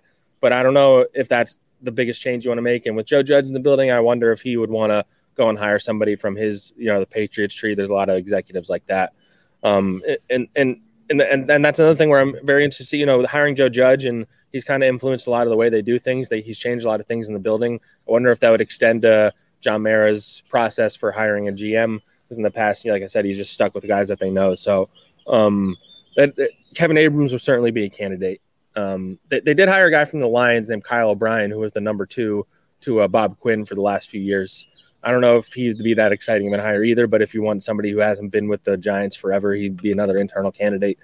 But yeah, I would hope they would actually do shirts, because one of the biggest criticisms the fans had when they hired Gettleman in 2018 is that they didn't really do a big search. They talked to Abrams, they talked to Gettleman, talked to Mark Ross, who was still in the Giants building, and they interviewed Louis Riddick. But I think the intention was to hire Gettleman the whole time, and I think fans were pretty upset with that, especially because of the results that we've seen the last few years. All right. For those who don't remember, Zach used to cover the Eagles, so before he went up to cover the Giants. So I do want to get the outside perspective of how Giants fans are looking at the Eagles, because nationally, the latest being Peter King, nobody thinks much of this team. I think you realize that, Zach. It has to do mainly with the head coach and the quarterback. Just want to get that outside perspective. The Giants fans look at the Eagles games as a couple of gimmies this year? I don't know necessarily look at them as gimmies. I think historically when one of those even when one of those teams is terrible, those games always wind up being weird. But I mean, we haven't really talked about it, that you like referred to it earlier. I think Giants and Eagles fans hate each other as much now as they have in a long time, and it's exciting for me. Like, I really, anytime you tweet something, I'm a Giants writer now. Anytime I tweet something about the Eagles, you get the fans fighting in the comments. It pretty much all started with that Week 17 thing with Doug. Yeah. Which is interesting because Doug's not here, Carson's not here anymore. Like Nate Sudfeld's not here anymore. A lot of those guys aren't here anymore. But you had that, and then you had the Devontae Smith trade. I think Giants fans were upset in the moment about that. I know Jabril Peppers tweeted something like where it was kind of like making fun of how Devontae Smith didn't really look that excited in his team photos. And then like the fans were fighting about that. And I don't know. I think there's more juice in the rivalry than there's been in a long time. Whether either of these teams are actually any good this year, like I think that's definitely up for debate. I think the Giants, on paper should be a lot better, but you could also see a scenario where they're not very good. And I think the Eagles, like you said, people are expecting them to not be good. I think it also wouldn't shock me if they surprise people, obviously, because we've seen that before with them. So I'm excited for the Eagles-Giants games this year. I don't know if Giants fans think the Eagles are terrible. I'm sure they do, but I think a lot of it has to do with just kind of like the hatred kind of rising again. And the fans being in the stands for those games is going to be fun because in the past years, the Eagles fans have taken over MetLife because Giants were so bad. A lot of time when those games, especially when they were late in the year, Giants fans had already given up. So it would be mostly Eagles fans in the stadium. I don't know if it necessarily will be that this year if the Giants are competitive again, and that's exciting to me. I'm excited to get the fans back in there and seeing some crazy stuff happening, tailgates and all that stuff. From the game within the game perspective, you mentioned it earlier that this is a judgment year for Daniel Jones. Gave him a bunch of offensive weapons, hasn't stepped up and stamped himself as a franchise quarterback yet. So this could be a Giants decide to go in another direction off season because they've got draft assets that could give them the possibility of doing that. Oh, by the way, the Philadelphia Eagles in the same exact position. Jalen Hurts, very much a proven type year. And if they want to go in another direction at the end of the season, they've got the wherewithal to do that. So the matchup between these two quarterbacks in the two games they play this year are not only Giants versus Eagles, but I'm going to claim the quarterback position for my organization type matchups. Who's in better position right now? The Eagles with their current quarterback or the Giants with their current quarterback? Wow, that's a really good question. Because, the interesting thing with Hurts is that, the coaching staff isn't the one that drafted him. And he was a second-round pick. So, in theory, I don't know, if he's bad, then I don't think they would feel too bad about moving on from him kind of thing. But, Daniel Jones, this is his third year. He hasn't been good for 2 years. Joe Judge didn't necessarily draft him, even though he's defended him. I would say, who's safer out of the two?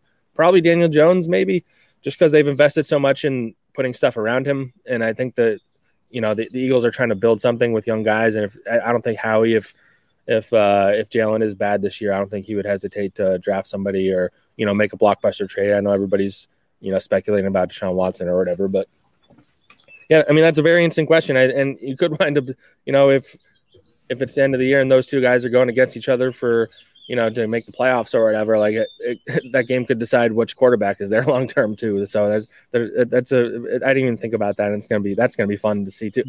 Hopefully both those guys work out because the NFC East is better when there's good quarterbacks. So that's true.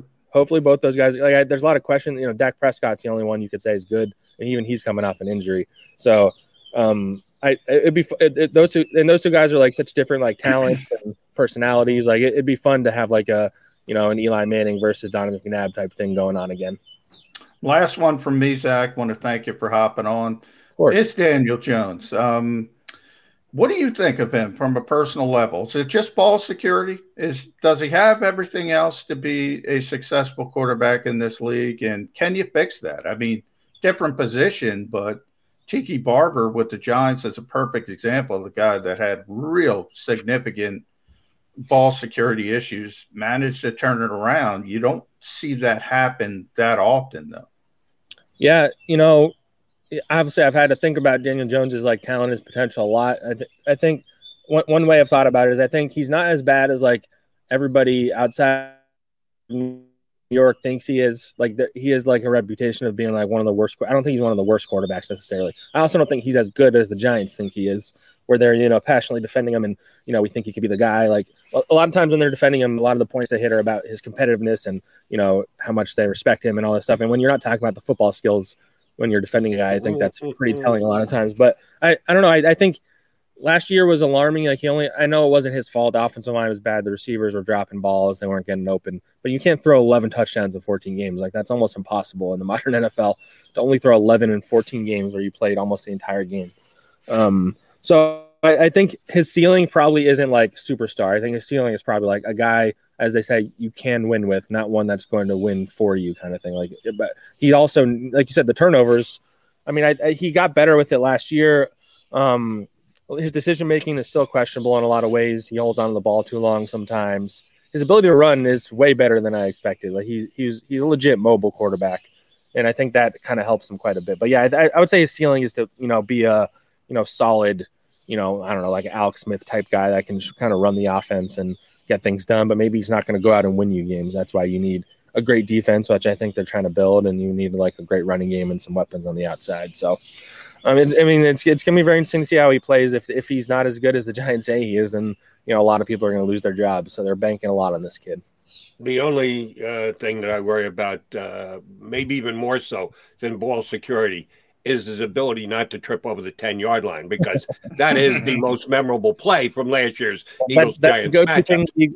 Eagles tweet that anytime you say something mean about the Eagles or something, they immediately start tweeting it. Yeah, not surprised. What they leave out is that they scored at the end of that drive. Yeah. So, right, sure. It's a cheap joke, but I'm just going to take it. It's like a hanging curveball. You have to take a swing when someone throws it. It's so ridiculous, too, because he has an 80-yard run, and he tripped by the 10-yard line. Yeah, I know. Thanks for giving me the grief that I deserve. Instead, I'm going to give you grief and your Giants team grief, because a big story this week was the fact that lawsuit against the Giants for a culture of violence amid the organization. I covered the Giants for a lot of years working for FAN. I know the way the Maras do business. I know how they hold themselves. I know how I look at that organization as a class organization. Always have, still believe that's the case today. But this is not good. The guys who are bringing the lawsuit, a 30-year employee who says he was fired because he complained about violence within the organization. How is that playing up there in North Jersey right now? Yeah, I mean, it kind of came a little out of nowhere. And like you said, that guy was in the org. I forget I'm blanking on what his name was, but he was a video coordinator for a long time in that organization. David Maltese, I think his name was. Maltese, correct.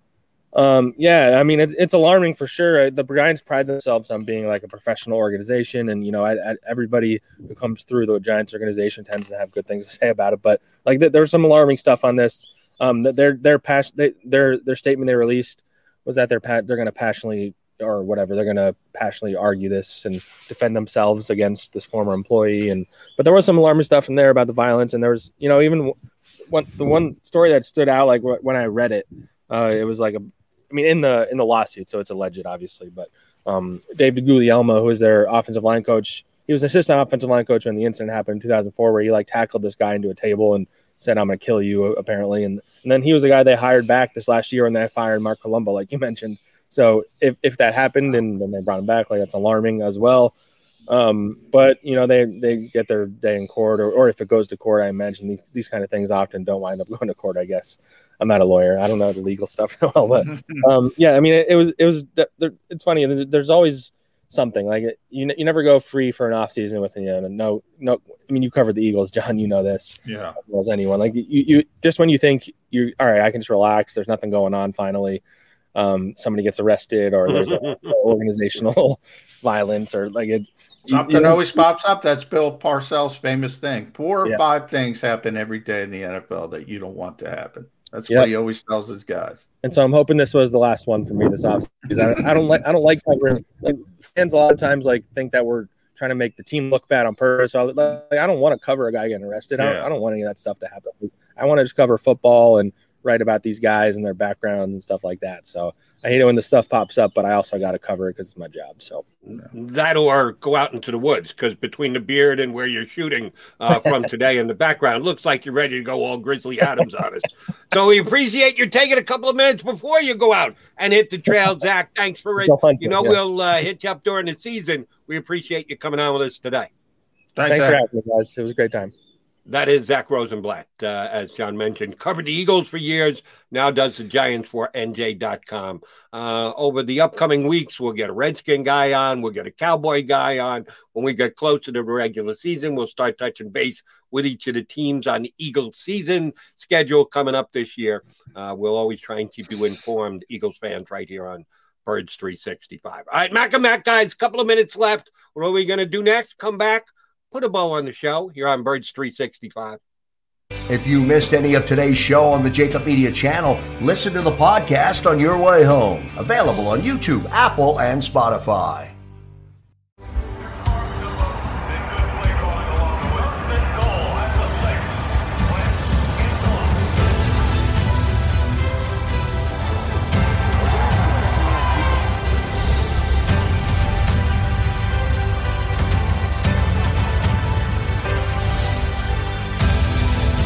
Field of life, First Trust Bank is there for you. Champions on three. 1, 2, 3. Because Philadelphia dreams deserve a Philadelphia bank. The International Brotherhood of Electrical Workers, Local Union 98, is a proud sponsor of The Labor Show with J. Doc and Krause every Saturday night from 6 till 8 p.m. IBEW Local 98's highly trained and superbly skilled electricians are the best in the business, setting the highest safety standards in the electrical industry. So when you're planning your next industrial, commercial, or residential project, choose an IBEW Local 98 union contractor. Learn more at ibew98.org. The future waits for no one, so we refuse to wait for it. We're not just pilots and engineers. We are pioneers. Today, battles are waged in nanoseconds, and planes are piloted from the other side of the world. We turn night into day and fly missions in space. The future's not coming. It's already here. This is the future. Join us and be the future. The savoring taste of a good bag of beef jerky is so enjoyable at any time of the day, as long as you can find it. Here's what we suggest. Pure Bull Beef Jerky is our answer, and soon it will be yours. Locally produced in the Philadelphia region, this high-quality, healthy protein snack is easy to secure. Go to steersnacks.com, and you'll see hot garlic, tropical heat, Pure Bull dry rub, and our favorite, Huck and Fod. What's that? Huck and Fod. Go now to steersnacks.com. Welcome to the Wildwoods, the perfect place where you can safely do everything or nothing at all. Catch a wave, take a nap, go for a drive, grab a bite. It's your vacation, and we're doing everything we can to make it a safe one. The Wildwoods. Your vacation, your way.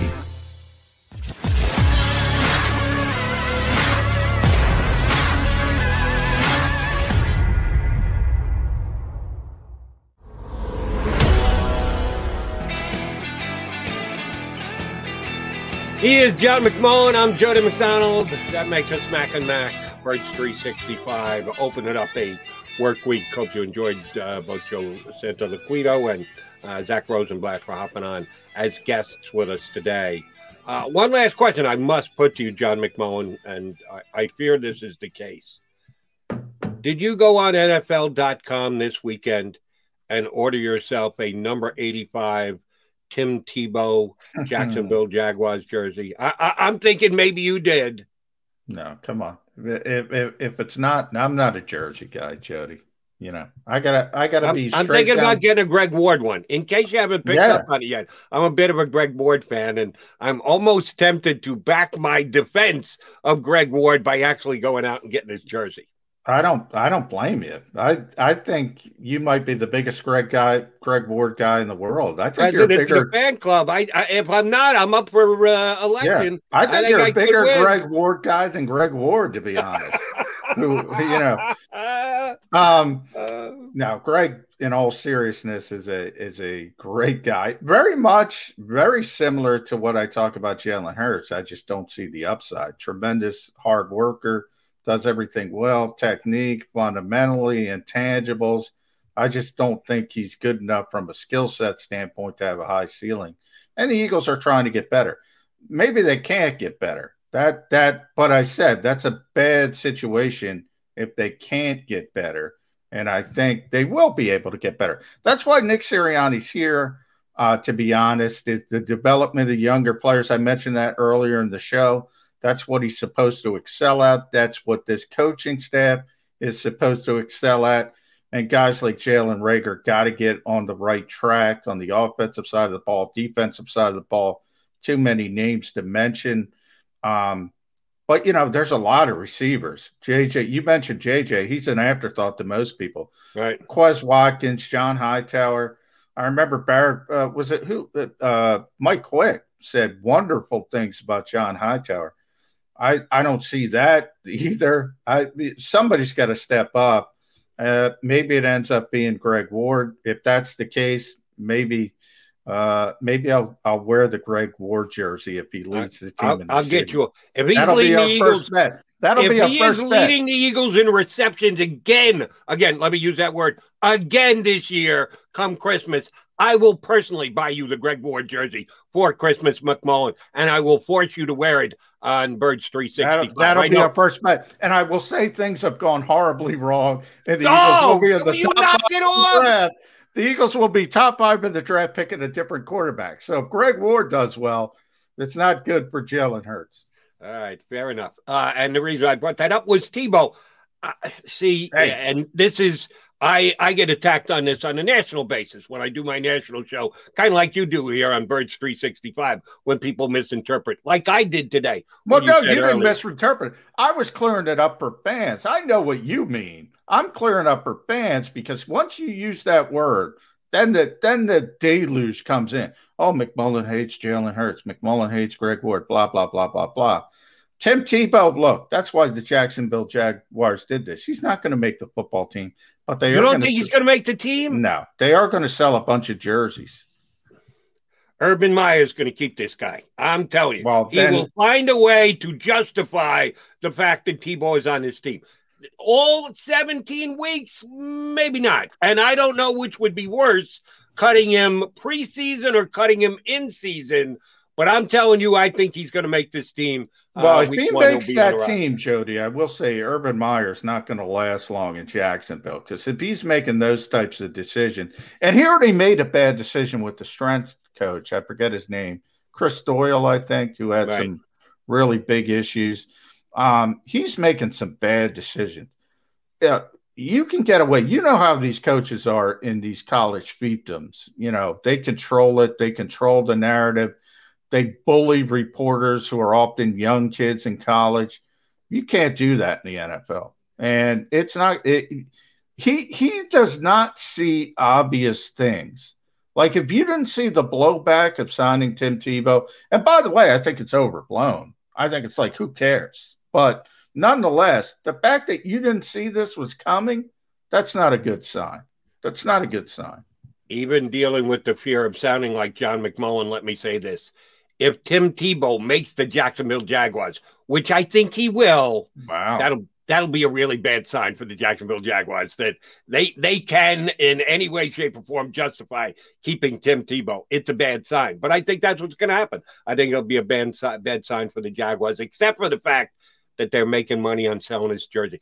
I read this weekend. I don't know if you saw this, John. It is the 5th time that for at least one day, Tim Tebow's jersey was the leading selling jersey in that sport on that day. The day he was drafted by the Broncos, the day he signed with the Jets, the day he signed with the Philadelphia Eagles, this past one when he signed with the Jacksonville Jaguars, and he once had the #1 selling jersey for one day in Major League Baseball when he signed with the Mets. His jersey was the #1 selling jersey in baseball, and he had no chance to ever make it to the big leagues. People love the guy. And you see all these jerseys in those, if you go to the grocery store, ShopRite, you see those things at the back of the parking lot to put your old clothes in. A lot of them there, a lot of them in third world countries because nobody's wearing them because this guy can't play. Hey, but sell jerseys, that's what it's about. Well, I think they buy them and they put them in. I think you're wrong. I think they're all in the bottom of a drawer somewhere. I don't think if you're going to go out and pay for it, you're doing it for a specific reason. you are not going to pass it along. You are going to keep it. It's one of those that's jerseys true. that your wife gives you a hard time about. 25 years later, you still got the jersey, and the wife is going, "Can I please take this to Goodwill?" And you go, "No. Put that one back in the drawer. I may wear that again." That's the jersey. That's the kind of influence that people have. What is a real, not a replica, what is a real jersey run these days? Like 150, somewhere in that range? Yeah, I think it's closer to 200. 200? Yeah.